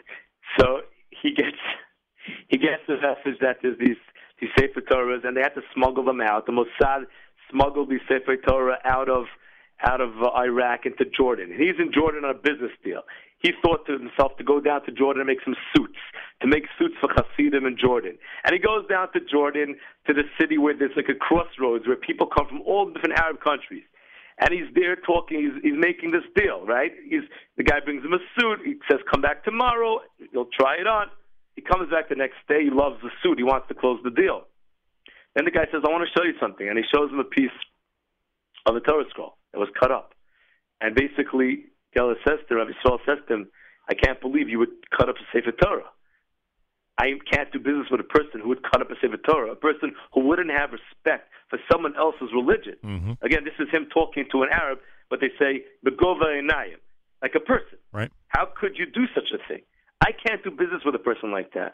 But from there, they end up tracing 400 Sifrei Torah in Iraq that were taken out of shuls and that Saddam Hussein's brother-in-law tried to steal, and the Mossad smuggled them out of Iraq in tires of trucks, and they end up coming back to Israel. And Rabbi Geller takes some of these Sefer Torah and gives them out to different shuls because they're Iraqi Sefer Torah, to different shuls, a lot of them up north, to the Moshavim that Iraqi Jews live in. And he brings the Sefer Torah to Rabbi Yosef to check, and Rabbi Yosef, like, he to him, he was looking at the halachic. What interested Rabbi Yosef was the halachic aspect of the Sefer Torah, meaning correlating the differences between how it was written halachically. And he brought to a few different Gedolim, and he brought to Rav Mordechai Eliyahu the Sefer Torah. Now, Rav Mordechai Eliyahu comes from Baghdad. So he was overcome. This is his great-grandfather's Sefer Torah. Very emotional. He recognized it. And he says, I need to see the Sefer Torah. And Rabbi Geller says, I can't show them to you. They're in the Mossad, the Shul in Mossad headquarters, in the Kiryat. He says, he grabs his hand. He says, you're not leaving here. You have two hands. One hand I'm grabbing. The other hand, you make the phone call right now. Call whoever you need to call, because I'm going to Mossad headquarters. He calls. He makes the call. They get permission. And he tells me, we get in this van and we drive to the Kiryat. We get to the Mossad headquarters. They go into the building in the van. There's an elevator that takes them down into the ground in the van. And they come out at the Mossad Shul. And Rav Mordechai Eliyahu is able to look at the Sefer Torah to his heart's, desire. And he says there are many, many artifacts in Judaica and this shul from many countries around the world, places where Israelis are not allowed to go. And the Mossad, brought home beautiful little things from all over their trips. And the shul is full of beautiful mementos from the journeys of Mossad agents around many different countries. Amazing. And obviously he was very familiar with people in the Mossad, both from that episode and others. He's familiar with, again, these people are hooked up with everyone. They've been around. They know everyone. But also you have to remember that because of his knowledge of Arabic, he actually ends up being a member of the intelligence department of the IDF, which is, again, strange for someone dressed like him, but certainly helps him in terms of getting to know a lot of important people in those positions. Correct. And what about the fact that he was very close friends with the Asula? Right. Schumacher. Right. I mean, what about that? And he gets reunited with him when they're both in the army. They go to the Dumiluim and they get reunited together. That's pretty amazing. What are the chances, right? That's pretty amazing, I'll tell you. No such thing as coincidence, right? As long as you put in your hishtadlus. You know Shmuel Blitz? Yeah, sure. Shmuel Blitz says to me, I got to tell you, Abigail, he reminds me of a frum version of Forrest Gump, he says. Right, very good. Very good, yes. In the right place at the right time, and innocently everything happens around you. Right, that's what it seems like. Not to take away credit from him, but he does have a little of that in him, that's for sure. Unbelievable. The Gerer Rebbe has a Haggadah that saved his life, right? Would that be a right way of putting it? The Gerer Rebbe there's a Haggadah that saves the soldier's life. The soldier's life, right. The soldier comes to the home of the Gerer Rebbe, correct? Right. And then he uses his radio show to reunite the Haggadah back with the family after the Gerer Rebbe wants his Haggadah back. Right. But then he gives it back to the family because that was what was keeping them from. Right. Then there's a story of, and again, you have to remind me how this relates to his family. But there's a story of those who are traveling, as you described, outside of Israel to raise money. They are pomegranate growers in Israel, and they happen to bring a pomegranate with them on the road, right? And that's his grandfather. That's his grandfather, and he ends up saving the life of the Prince of Turkey. Correct. Am I getting this right? You're getting it right. And the picture of the tree that was their tree. And that pomegranate. And he saves his life because there is a Jew in the town in Turkey who knows that the Jewish community has been threatened that if the prince dies, the Jews are going to pay the price for it when the prince gets sick. And he has a dream that leads to him asking these visitors, are you from Yerushalayim? And is there a possibility that you have a pomegranate? Because I had a dream that if we feed that pomegranate juice to the prince, he will survive. And sure enough, within minutes of giving it to the prince, he was back on his feet. And that's his grandfather. That's his grandfather. And what about the fact that his other grandfather comes from Syria to Eretz Yisrael, right, walks into the Chorva, right, and ends up being that famous story where Shmuel Salan says, whoever's willing to marry this girl that is the chassan left, I'll give them a Richas Yamin. Right. That's his grandfather. Right, a story that honestly I never believed until I saw it in writing in your book. And he was 14 years old when he came forward. He was 14 years old, and he marries a little girl who's 12 years old. And he would come home from learning, and she would be on the floor playing kugelach with her friends. Right. And they would say to her, "Yeah, your husband just came home." She'd say, "1 second, I have to finish my turn." Right. And that was all not to embarrass the Kala who was standing under her chuppah. That's right. He walks off the train, goes to the chorva, sees what's going on, reaches into his pocket, takes out a few coins, and it says Harayat because that's just to her, and marries her on the spot, and raises children, grandchildren, great-grandchildren, a huge family in Yerushalayim. By the way, I also owe you, watch, we'll find out that I actually met Rabbi Gillis at some point. You know, my memory is under such scrutiny that I don't know some of these stories if I knew them or not. The story of Rav Moshe Segal, no relation, is remarkable. That he, everyone thought he was the one who blew the shofar against the wishes, against the law, the British mandate law. Unbelievable story. Unbelievable. At the Kotel, and the reality is they said do not ask him to blow the shofar again because they didn't want him to be embarrassed. Why? Because he really was not about Tokea, and he simply made believe he was the one blowing the shofar so that he can buy time for the guy really blowing the shofar on the other side of the Kotel, meaning the other area of the Kotel, so that he could blow it, longer and then run, from the authorities. I never knew that. Right. I knew there's so many things. I knew the name of Moshe Segal for 50 years. I never knew that part of the story. Right. There's so many things in this book that people are going to be like, really? Wow. I knew that, but I didn't know that. And it's like I look at this as like something which it's information that Klal Yisrael needs. By the way, we need to know all this stuff. By the way, Rabbi Seltzer, we're going to give away the whole book here if I'm not careful. I don't want Rabbi Zlotowitz to be upset. But I'm telling everyone now, if you buy this book, you will find out how notes got into the Kotel when Jews were not allowed to go to the Kotel. That would be the right. Say no more. That would be the right tease, right? That would be the right way to tease That's it. a great tease.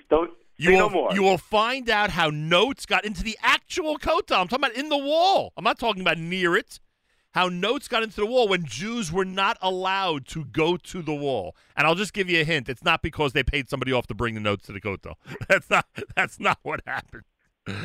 What can I say, Rabbi Seltzer? It just is a real eye-opener. I mean, you're talking about incredible stories of Hashgacha Pratis, incredible stories of being there and doing things for the Jewish world by, again, somebody who I agree with you we can call an understated individual, somebody who keeps most of this, I would think, to himself outside of the sessions he had with you. Rabbi Nachman Seltzer's book is called Our Man in Jerusalem, Amazing Stories from Rabbi Yisrael Gelis, journalist, radio personality, and 10th generation Yerushalmi. By the way, does it make your life a lot easier when dealing with a great storyteller? In other words, your writing is world-renowned, but when you're hearing the stories from someone who tells it well, and I get the feeling that he is a great storyteller, does it make your life a lot easier? Much easier, of course. He knows how to say the story. He puts it down. I'm doing a book. I'm interviewing right now, writing another project with somebody who's also a fantastic storyteller, and it's like 100%. It makes my life much easier because they know how to. They say the story in the order. They know what they want, the points they want to make. Yeah. Malcolm, you're familiar with Arutz Sheva, right? Sure. Oh, I love that. You know why I love that story, by the way? There's a story, folks, where Arutz Sheva, which of course was on a boat in the ocean, and they actually shuttled people by tugboat out, or by rowboat, whatever it was, out to the main place to do their shows. That's how it started. And when he tells the story of falling in the water because of the attempt to get out there, and it reminded me not only of the show Must Go On, but it reminded me of the days when I would sleep during blizzards in the radio station to make sure to be on the air at 6 a.m. when everybody else couldn't move in New York and New Jersey. That was one of the stories I absolutely could relate to and loved in the world of radio. You know what? I want him to be on your show. I'd love it. You should have him on your show. I'd love it. I got to meet him. I got to have dinner with him. Are you kidding me? But he speaks Hebrew. Only? Well, in Arabic. I got to brush up on my Arabic, I guess. Well, you got to brush up. But he doesn't speak English. Would you have a guy on your show who only speaks Hebrew? I doubt it, but maybe we could do something, outside of this show and do a special that we would, make available to people. That would be amazing. But that would be very special because I think you would hit it off with him big time. The best way to, I'm telling you, just going through the people, like he talks about Rebbe Fall. I mean, Rebbe Fall and my father were so close, and and when he mentioned Yaakov Herzog, who again one of the most understated people who had something to do with the Israeli government in Israel's history, who frankly, if he wouldn't have died so young, could have been prime minister of Israel and would have been an incredible prime minister. Just when he mentions him, it's so meaningful to me because of the stories I've heard from my father about personalities like this.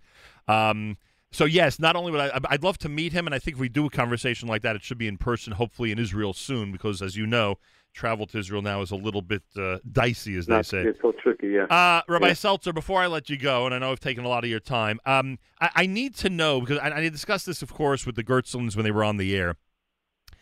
For me, one of the reasons, or a couple of the reasons why the book about Rebbetzin Jungreis was so meaningful is because, number one, because I had sisters, but I think it would be like that for families without girls as well.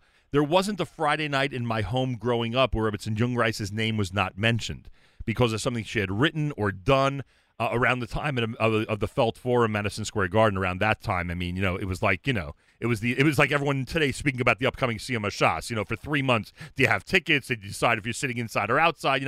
In that era, it was all, what's Rebbetzin Jungreis doing? And, so I don't know how old you are, so I may not have had that. My birthday today, Nachum. I'm 42. Mazel tov. And happy birthday. So it may be a little different for you. So I'm curious. So when I heard about this book, meaning the Rebbetzin Jungreis book, to me, it was like, oh my gosh, I'm gonna read all this, and this is what happened, and it took me back to that era. Oh, here, when I was 8 years old, here's what was really happening, behind the scenes with the Rebbetzin Jungreis as I was hearing all this at my Shabbos table. For you, was it impactful like that? Did you have a youth where her name meant something? So first of all, in my family, we had the Jewish press every single week in my house, and my mother read the Rebbetzin Viewpoint also. That's number one. And I definitely grew up hearing the name Rebbetzin Jungreis. I don't think I ever met her. It could be as a child, but I don't think I've met her. I came to know her very, very, very well through all the interviews and through all the books and through all the videos and watching her speak. And you mentioned the Felt Forum, and to me, something that throughout the interviewing process, I kept on asking people in America, how did she become close to George W. Bush? Right. It was something that kept on. It was one of these questions I had. How? And finally, I meet a person in Manhattan who tells me the whole story of how she ended up meeting the president. And that led to, if you think about it, closure to the Felt Forum event, because President Bush asks the Rebbetzin to give the invocation at the Republican National Convention. Right! And she stands up, but not at the Felt Forum, at the Garden. The huge sit. Right. And she gives the invocation, and she gets a standing ovation. Right. Can you imagine how she was feeling when she got up and she did that in front of the whole America? It was like in 73 she's doing this, 73 she's speaking to 5,000 people, and now, many years later she's speaking to the whole world basically. What a moment in her life. Unbelievable. And if you I love your description of what it was like getting from 0 to 5,000 for that event, by the way. I don't know how she slept at night during those couple of weeks.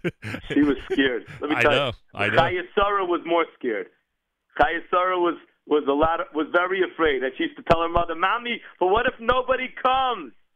Wow. Listen, you've given me a lot of tremendous information and enjoyment over the last couple of months. I got to tell you, it's unbelievable to me that you're churning out books at the rate of 35 already in your young life. Pretty amazing, frankly. What are you working on right now? Oh boy, we got a bunch of things. We got a lineup going on. But right this second, I'm actually writing a book with. There's a journalist in Israel. He's the veteran journalist. He's the man who accompanied 10 prime ministers from Levi Eshkol to Bibi Netanyahu, very close to Bibi. They grew up together in Katamon. His name is Yisrael Katzover, and he writes for Hamodia, 8 to Air. Yep. And I'm writing a book with him. It's unbelievable. This is a man that he literally accompanied every big event in Israeli history. He was in the White House. I'll tell you one story. This is going to blow your mind. Blow your mind. He says to me, he goes, as you know, the first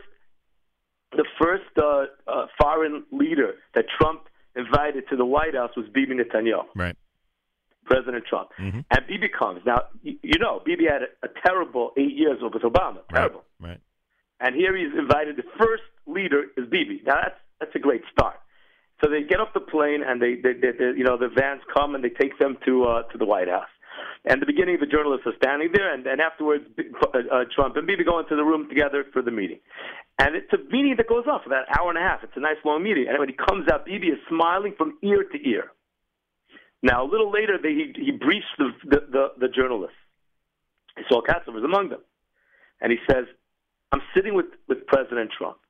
And he says to me, Bibi, I know about your relationship with Barack Obama. But my question is, where did it start? How did it start, this relationship that you had, this acrimonious relationship? Where did it start? I know what happened, but what was the moment where it started? So Bibi says, I'll tell you. We did a lot of business together. Barack Obama gave Israel a lot of things. Security-wise, he was pretty good. But there were two things we asked for, and he wouldn't give us. And Trump says, what were they? And Bibi says, one was a plane that would allow us to refuel long distance in midair. So Trump's like, you want to get to a faraway country. You need that plane, right? And Bibi laughs. And he says, what's the second thing? And Bibi says these are great bombs. These bombs that they go down deep into the earth, bunker busters, like the next generation of bunker busters. And we need those. And Barack wouldn't give it to us. So Trump says to Bibi, I don't understand. Why didn't you ask someone else in the American administration for them? Now, keep in mind, he just became president. Right. Maybe he doesn't know exactly how it works. Right. And Bibi says, because the only person who has the ability to give it is the president. And then Trump says, you mean I have the ability to give it? And Bibi says, yes. And Trump jumps out of the chair, runs over to his desk, takes a piece of paper, writes on the piece of paper, blah, blah, blah, blah, blah, gives this Bibi, blah, blah, blah, and he signs it, Donald J. Trump. Here you go. Pretty remarkable. Bibi walks out smiling from ear to ear because he understands that after 8 years, they have a real friend in the White House. Right. Pretty amazing. Is it a biography of Katzover or what? How would you classify it? It's like, imagine a person who was in the Yom Kippur War as a journalist, and he was there, and he almost got killed in the Yom Kippur War down south. Correct. And imagine somebody who went to Turkey, and he told me he met. I don't know if you know this, but they in Turkey they believe Erdogan. There's a question: why did Erdogan change his colors? He used to be a friend of Israel. Right. What happened? Right. Some say in Turkey that Erdogan and his wife, they believe that he's a Shabtai Tzvi Jew. They follow Shabtai Tzvi's traditions, him and his wife.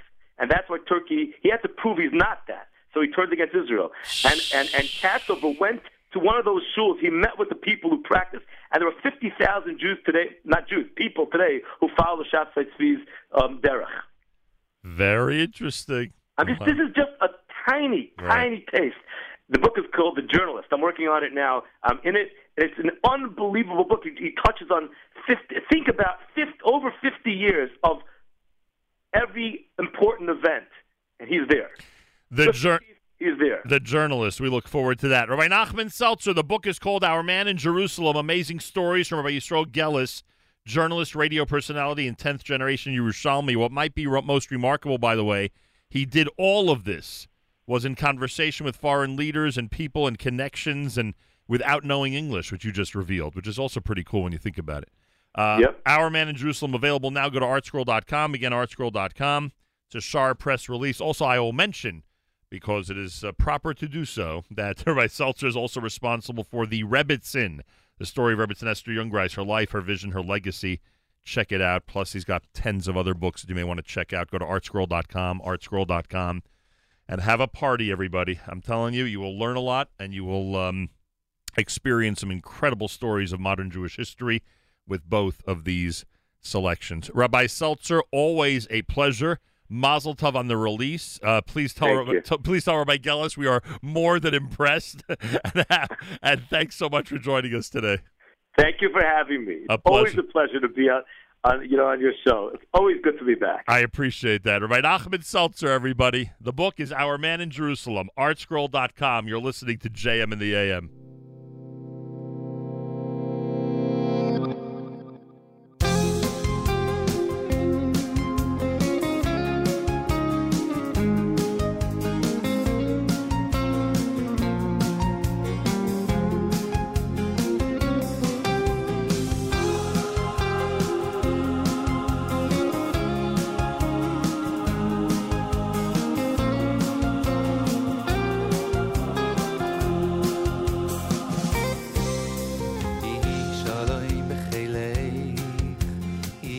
shalom b'chilech Shalva shalva b'yamin oisoyich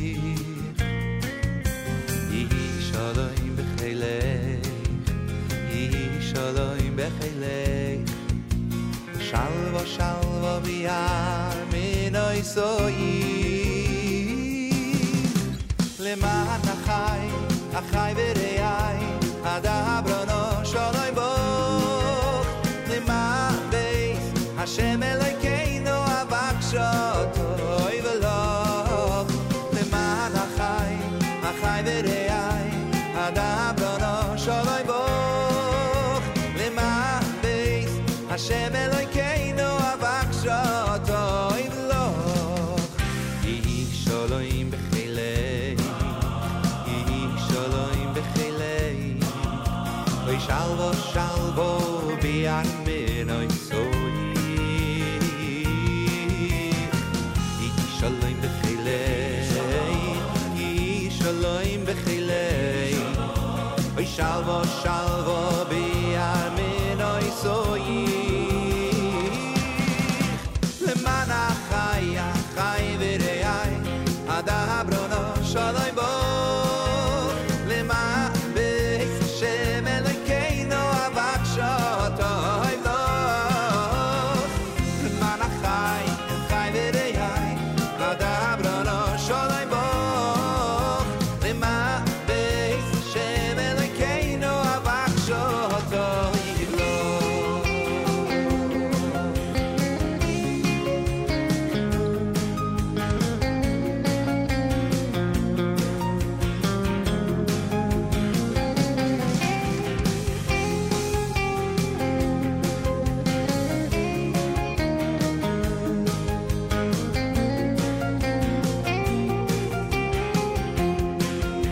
Oy leman achai achai v'rei adabrono shalom boch Leman beis Hashem Elokeinu avakshotoi v'loch Leman achai achai v'rei adabrono shalom boch Leman beis Hashem Elokeinu avakshotoi v'loch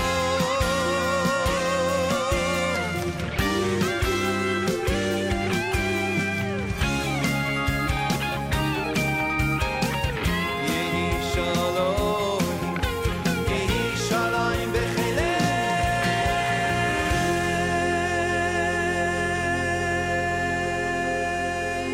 JM in the AM, Yehi Shalom. Yeah, we are praying for peace, believe you me, and we pray for our government officials and our police officers to have the wherewithal, the strategy, and the common sense to put an end to the violence and put an end to these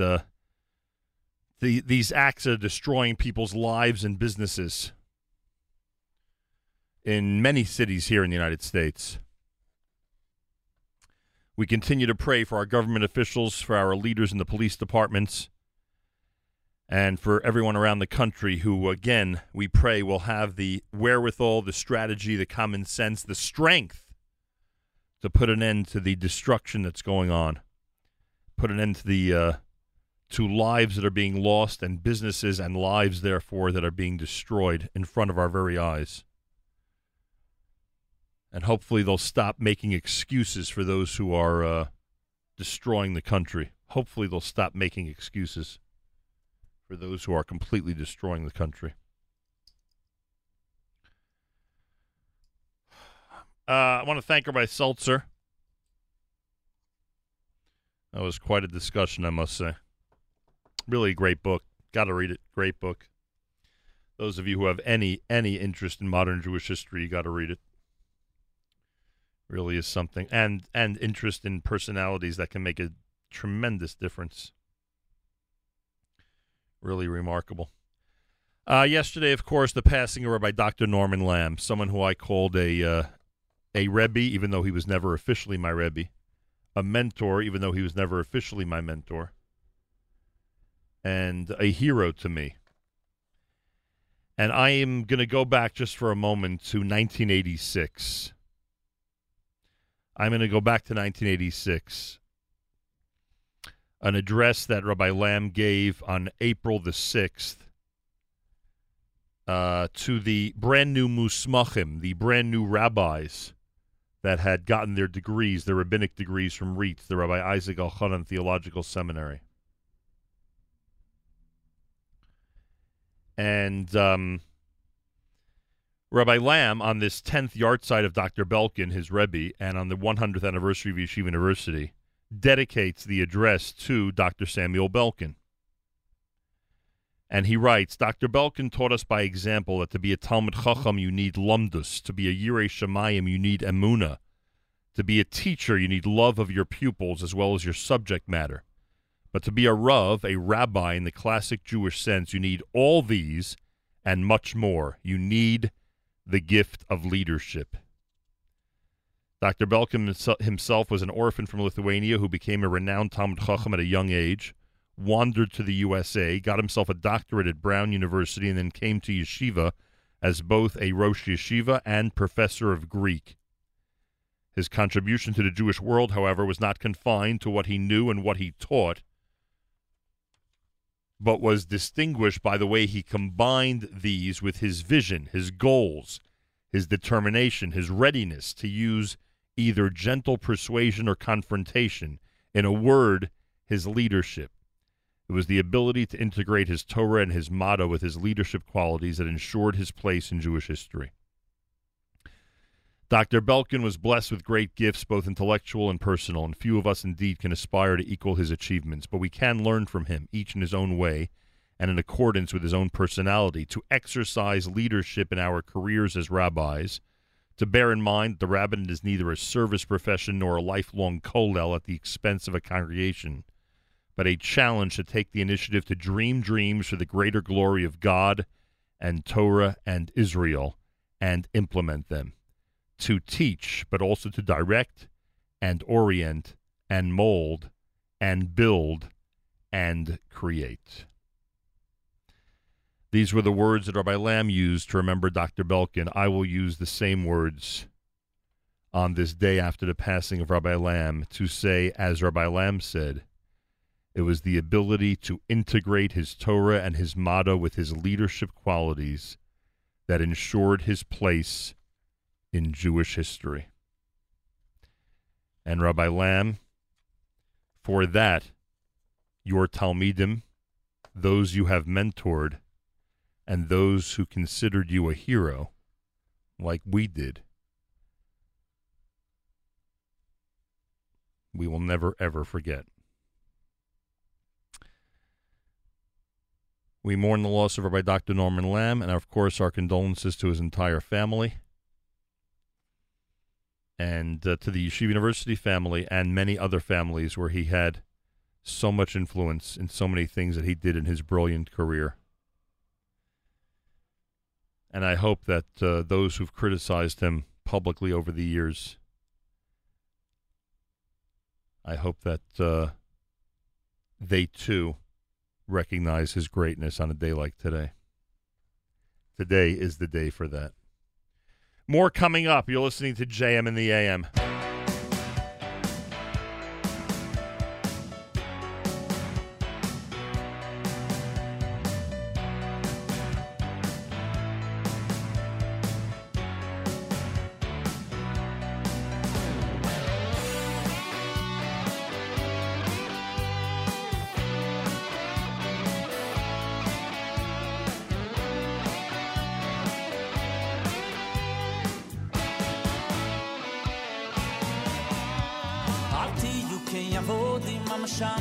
מסורב על מנס לקבל פרס אל תהיו כיבודים המשמשים מסורב על מנס לקבל פרס אל תהיו כיבודים המשמשים מסורב על מנס לקבל פרס אל תהיו כיבודים המשמשים מסורב על מנס לקבל פרס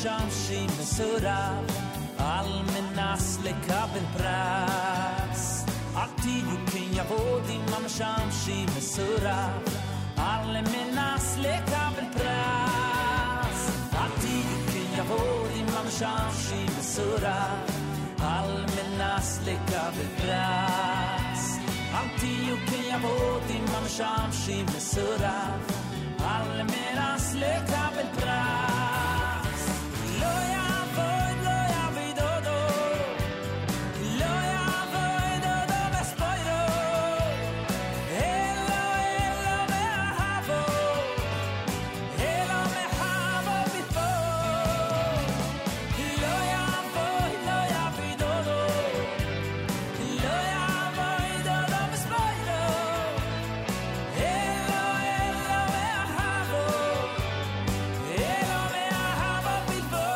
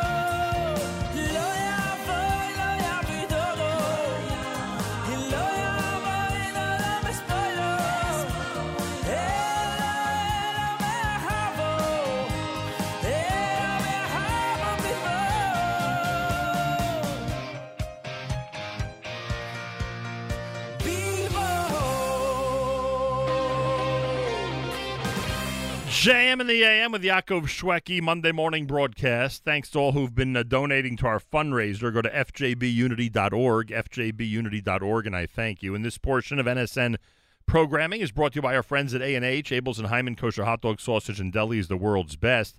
And right now, during the month of June, keep in mind the dads and grads. As you go to the website, kosherdogs.net, kosherdogs.net, 10% discount with promo code radio. Again, that's kosherdogs.net, 10% discount with promo code radio. Again, it's a good time to remember the dads and grads out there.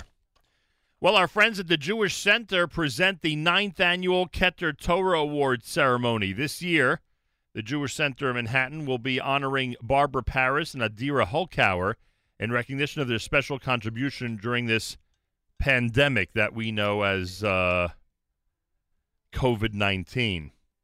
In the spirit of the holiday, which celebrates two great Jewish heroines, Naomi and Ruth, the Keter Torah Award ceremony will be held the week after Shavuos on the 3rd of June via Zoom.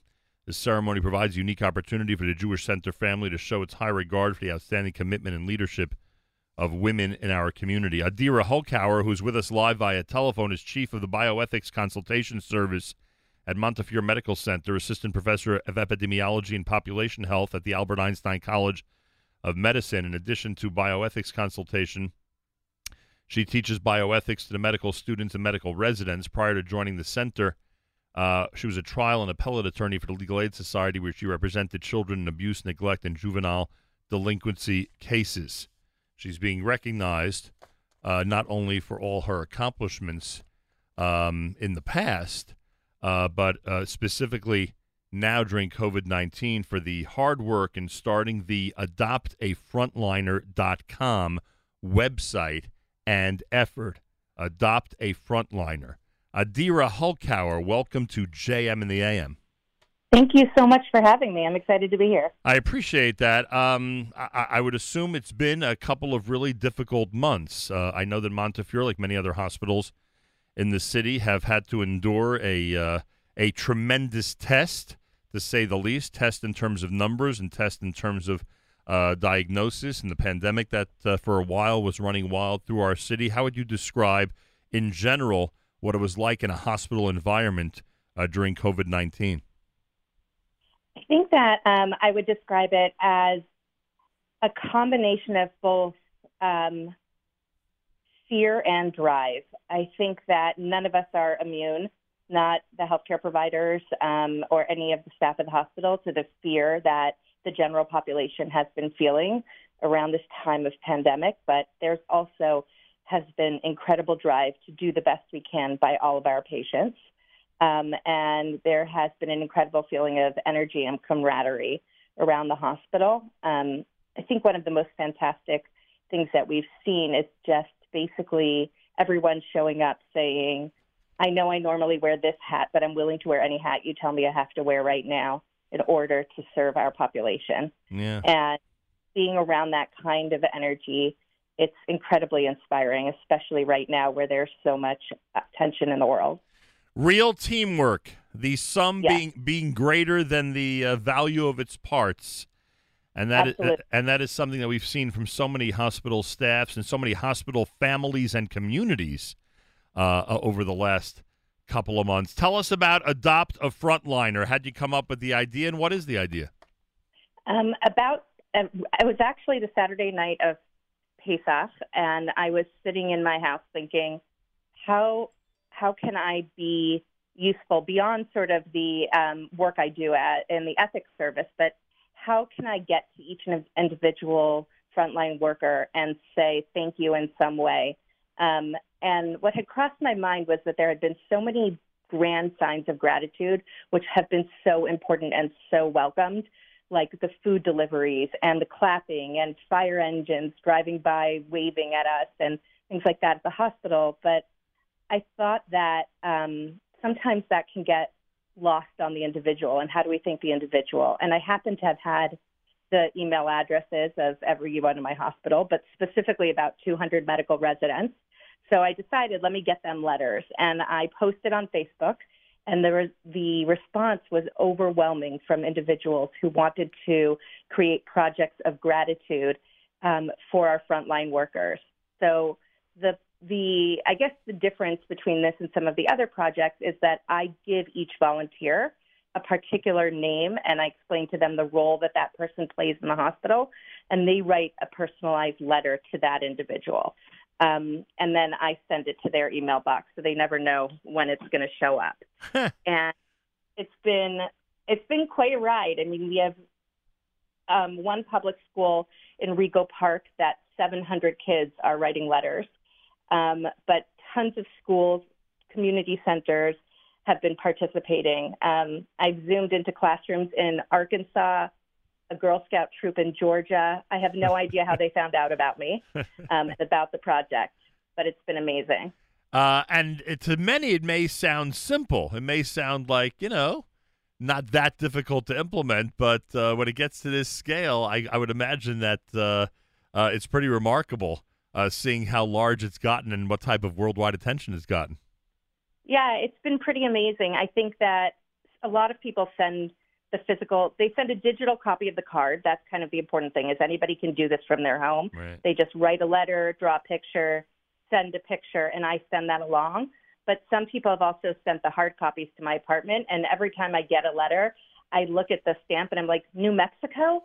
How did I get to New Mexico? It's just kind of amazing to see the reaction it's been having. And it is a lot administratively, and certainly I have my struggles, but every time I get a letter back from one of our frontline workers, and I'm happy to read one to you now if we have time, it reminds me that this is really important work. Yeah, let's hear. How do they respond? Let me hear what they say. Okay, so this is from a gentleman named Rocco who received art from Emma and her daughter Ariana, and he wrote to me, Adira, I am completely overwhelmed by the beautiful work done by Emma and Ariana. I wish I had the right words to express the appreciation and utmost gratitude I'm feeling at this moment. Thank you, Emma and Ariana, for this gift. It means so much more to me than I can tell you. It has given me a renewed sense of purpose, strength, and hope to move forward through this time and to continue giving my best effort in every aspect of my job and life as I possibly can. Wow. Your project is absolutely wonderful, and I will be reaching out to the email you provided as well to express my thanks. If there's anything I can do to support you outside of continuing my work at the hospital, please let me know. I am happy to help and support you in any way I can. Respectfully, Rocco. Pretty amazing. And if you look at the gallery on your website, kids and parents both have the ability to be really creative. A lot of people would think, just a short message of thanks is enough, but some of the artwork and drawings and the time that's obvious that has been invested by the people who are just expressing thanks is pretty amazing. Yeah. And I think that, to me, was actually the most surprising piece, was to have volunteers write to me and say, I've been sitting at home and I'm feeling lost and without purpose, and now I have something that I can do to be a part of this. And say thank you. Adira Hulkauer is with us. Is there still a need now at the beginning of June to thank doctors, nurses, secretaries, therapists, social workers, food service personnel, transportation and security personnel, Adira Hulkauer? Absolutely.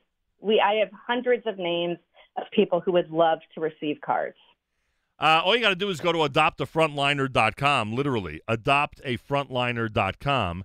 Join the community of thankers immediately. You'll see the tab says join here, and you'll be able to utilize the email address that you will see at the top of the page to be in touch with Adira as well. So go to the page, adoptafrontliner.com, click on join here, and you'll be able to be among those who say thank you in this very simple but amazing way to all the people who are on the front lines as we enjoy the comfort of our home during this COVID-19 pandemic.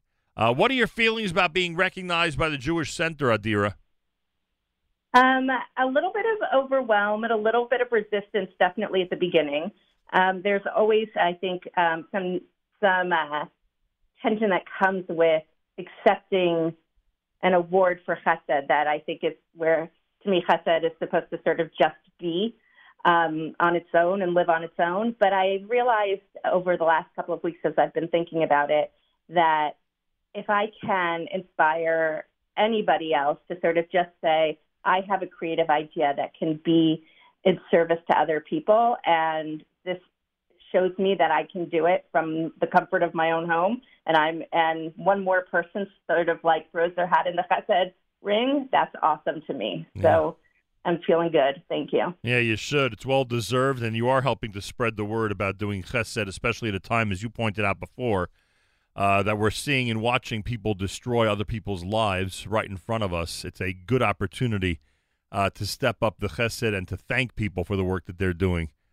And hopefully this will outnumber very quickly the episodes of chesed will hopefully, and thanks will hopefully outnumber the episodes of destruction that are going around our country literally as we speak.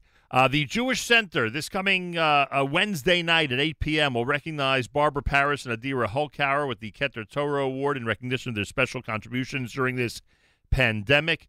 For information, you can contact the Jewish Center. That would be the best way to do it, and you can actually be part of their Zoom gathering this coming Wednesday night when they do this ceremony virtually online starting at 8 p.m. Again, be in touch with the Jewish Center on West 86th Street. You can go to jewishcenter.org, jewishcenter.org. And Adira Hulkauer is being recognized for all her work at the Montefiore Medical Center and the Albert Einstein College of Medicine, but specifically as we continue with this pandemic, for her work in starting adoptafrontliner.com, adoptafrontliner.com, and we use this opportunity to remind everybody that it's very, very worthwhile to go to that website and join, adoptafrontliner.com. Adira Hulkauer, mazal tov to you. Our best regards to the Jewish Center, and continue your amazing work. It's really wonderful. Thanks so much. Thanks for having me. A pleasure. Monday morning broadcast. You're listening to JM in the AM.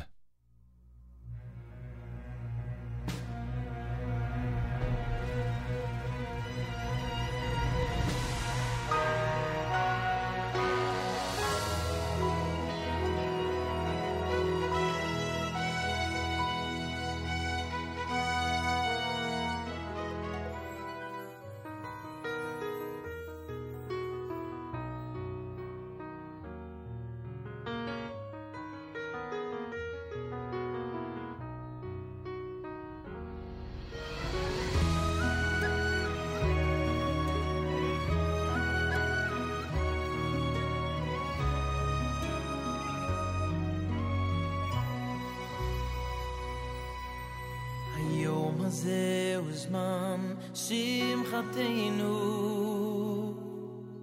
שמע את התפילה שבליבנו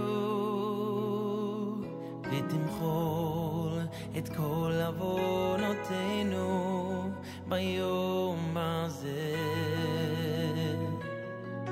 ויהי רצון מלפניך שיהיה ביתנו גם ביתך, ותשרה עלינו שכינתך מהיום הזה.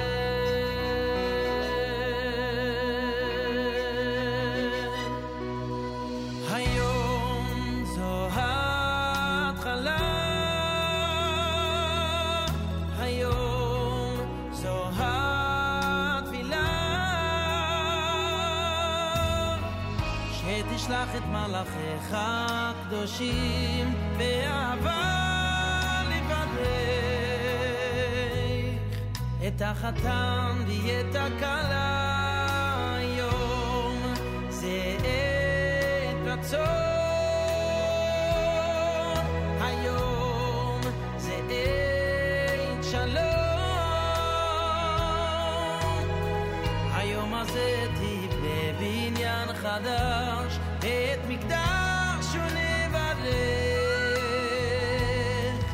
ושמח החתן עם הכלה.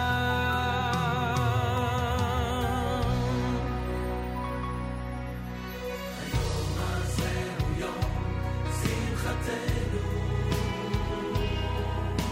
נשמע את התפילה שבליבנו,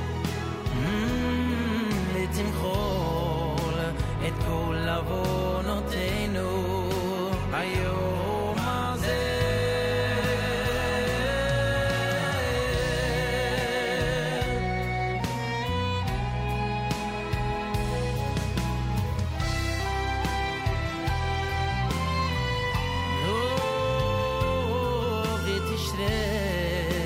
עלינו שכינתך מהיום הזה.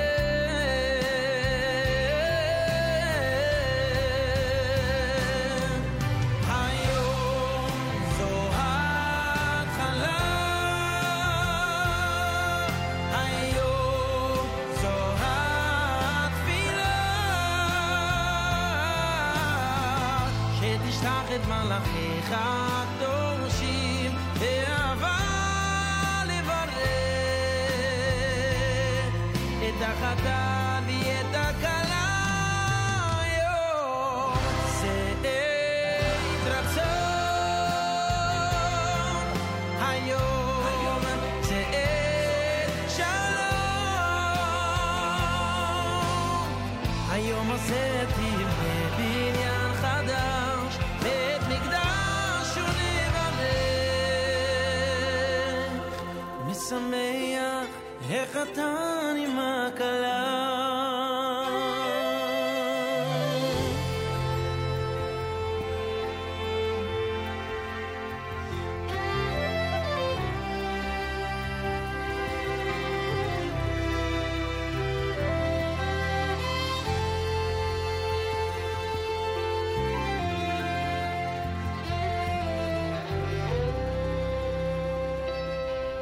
היום זו ההתחלה, היום זו התפילה, שתשלח את מלאכיך הקדושים באהבה לברך את החתן ואת הכלה. היום זה עת רצון, היום זה עת שלום. היום הזה תבנה בניין חדש, בית מקדש ונברך, משמח החתן עם הכלה. יום שמחתנו,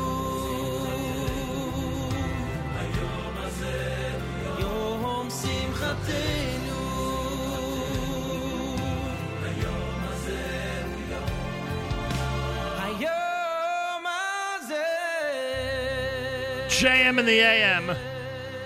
Mordechai Shapiro with Hayom. Monday morning broadcast. Thanks for joining us. Don't forget, tomorrow, Avram Fried is scheduled to join us. Avram Fried tomorrow here at JM in the AM will join us through Zoom. We'll try to have it on Facebook Live, but of course, most importantly, he'll be on JM in the AM. Talk about the brand new album, Project Relax. Avram Fried tomorrow morning right here at JM in the AM. Also, a reminder, the big concert is coming up at 1 o'clock Eastern Time today. 1 o'clock Eastern Time today. It's the Solomon Brothers, the Moshav Band. It is Zusha. It is Eitan Katz, Shlomo Katz, Soul Farm, all together in concert starting at 1 p.m. today Eastern Time. A concert to help rebuild the Solomon home in Moshav Mevo Modi'in in Israel. I'll be hosting on this side of the world. Yedidya Meir is going to be on the other side of the world, and we'll be doing this together starting at 1 o'clock. You'll hear the whole thing starting at 1 p.m. Eastern Time on our network right here at the Nachum Segal Network app, and on the website. You'll hear it all starting at 1 p.m. Should be a very, very interesting show. We are encouraging people to donate and help the Solomon family rebuild their home in Moshav Mevo Modi'in. So that is happening 1 o'clock today. Tomorrow, 8 a.m. for Avram Fried. Tomorrow, 8 a.m., Avram Fried joins us here at JM in the AM. Very much looking forward to that. Coming up, Mayor Weingarten with the Israel Show, just a couple of minutes away.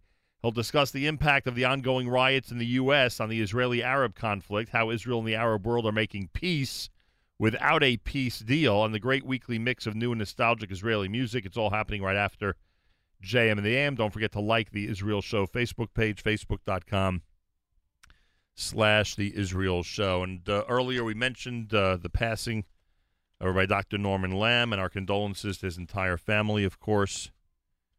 And words that he said about Dr. Belkin, but I say them about Rabbi Lamb. It was the ability to integrate his Torah and his motto with his leadership qualities that ensured his place in Jewish history, and many of us considered him a Rebbe, a mentor, a hero. He was heroic in many ways. The pain of being criticized by others was difficult, it seemed, for him to endure, and in the majority of cases, unfair. And he always acted like a leader, and that will never be forgotten. Again, our condolences to his entire family, and the reference that I've been using, the words that I mentioned earlier, are an excerpt of his 1986 Chag HaSmicha lecture at Yeshiva University on the occasion of Dr. Belkin's 10th yahrzeit and on the 100th anniversary of Yeshiva University 34 years ago. And those words resonate loudly today. Loudly. And we remember Rabbi Dr. Norman Lamb. We are praying collectively as a people and as a nation, we are praying that our government officials, our police forces, our leaders have the strategy and the common sense to end the continuous riots, destructive riots that are taking the lives of people, both physically and in terms of their businesses and livelihoods.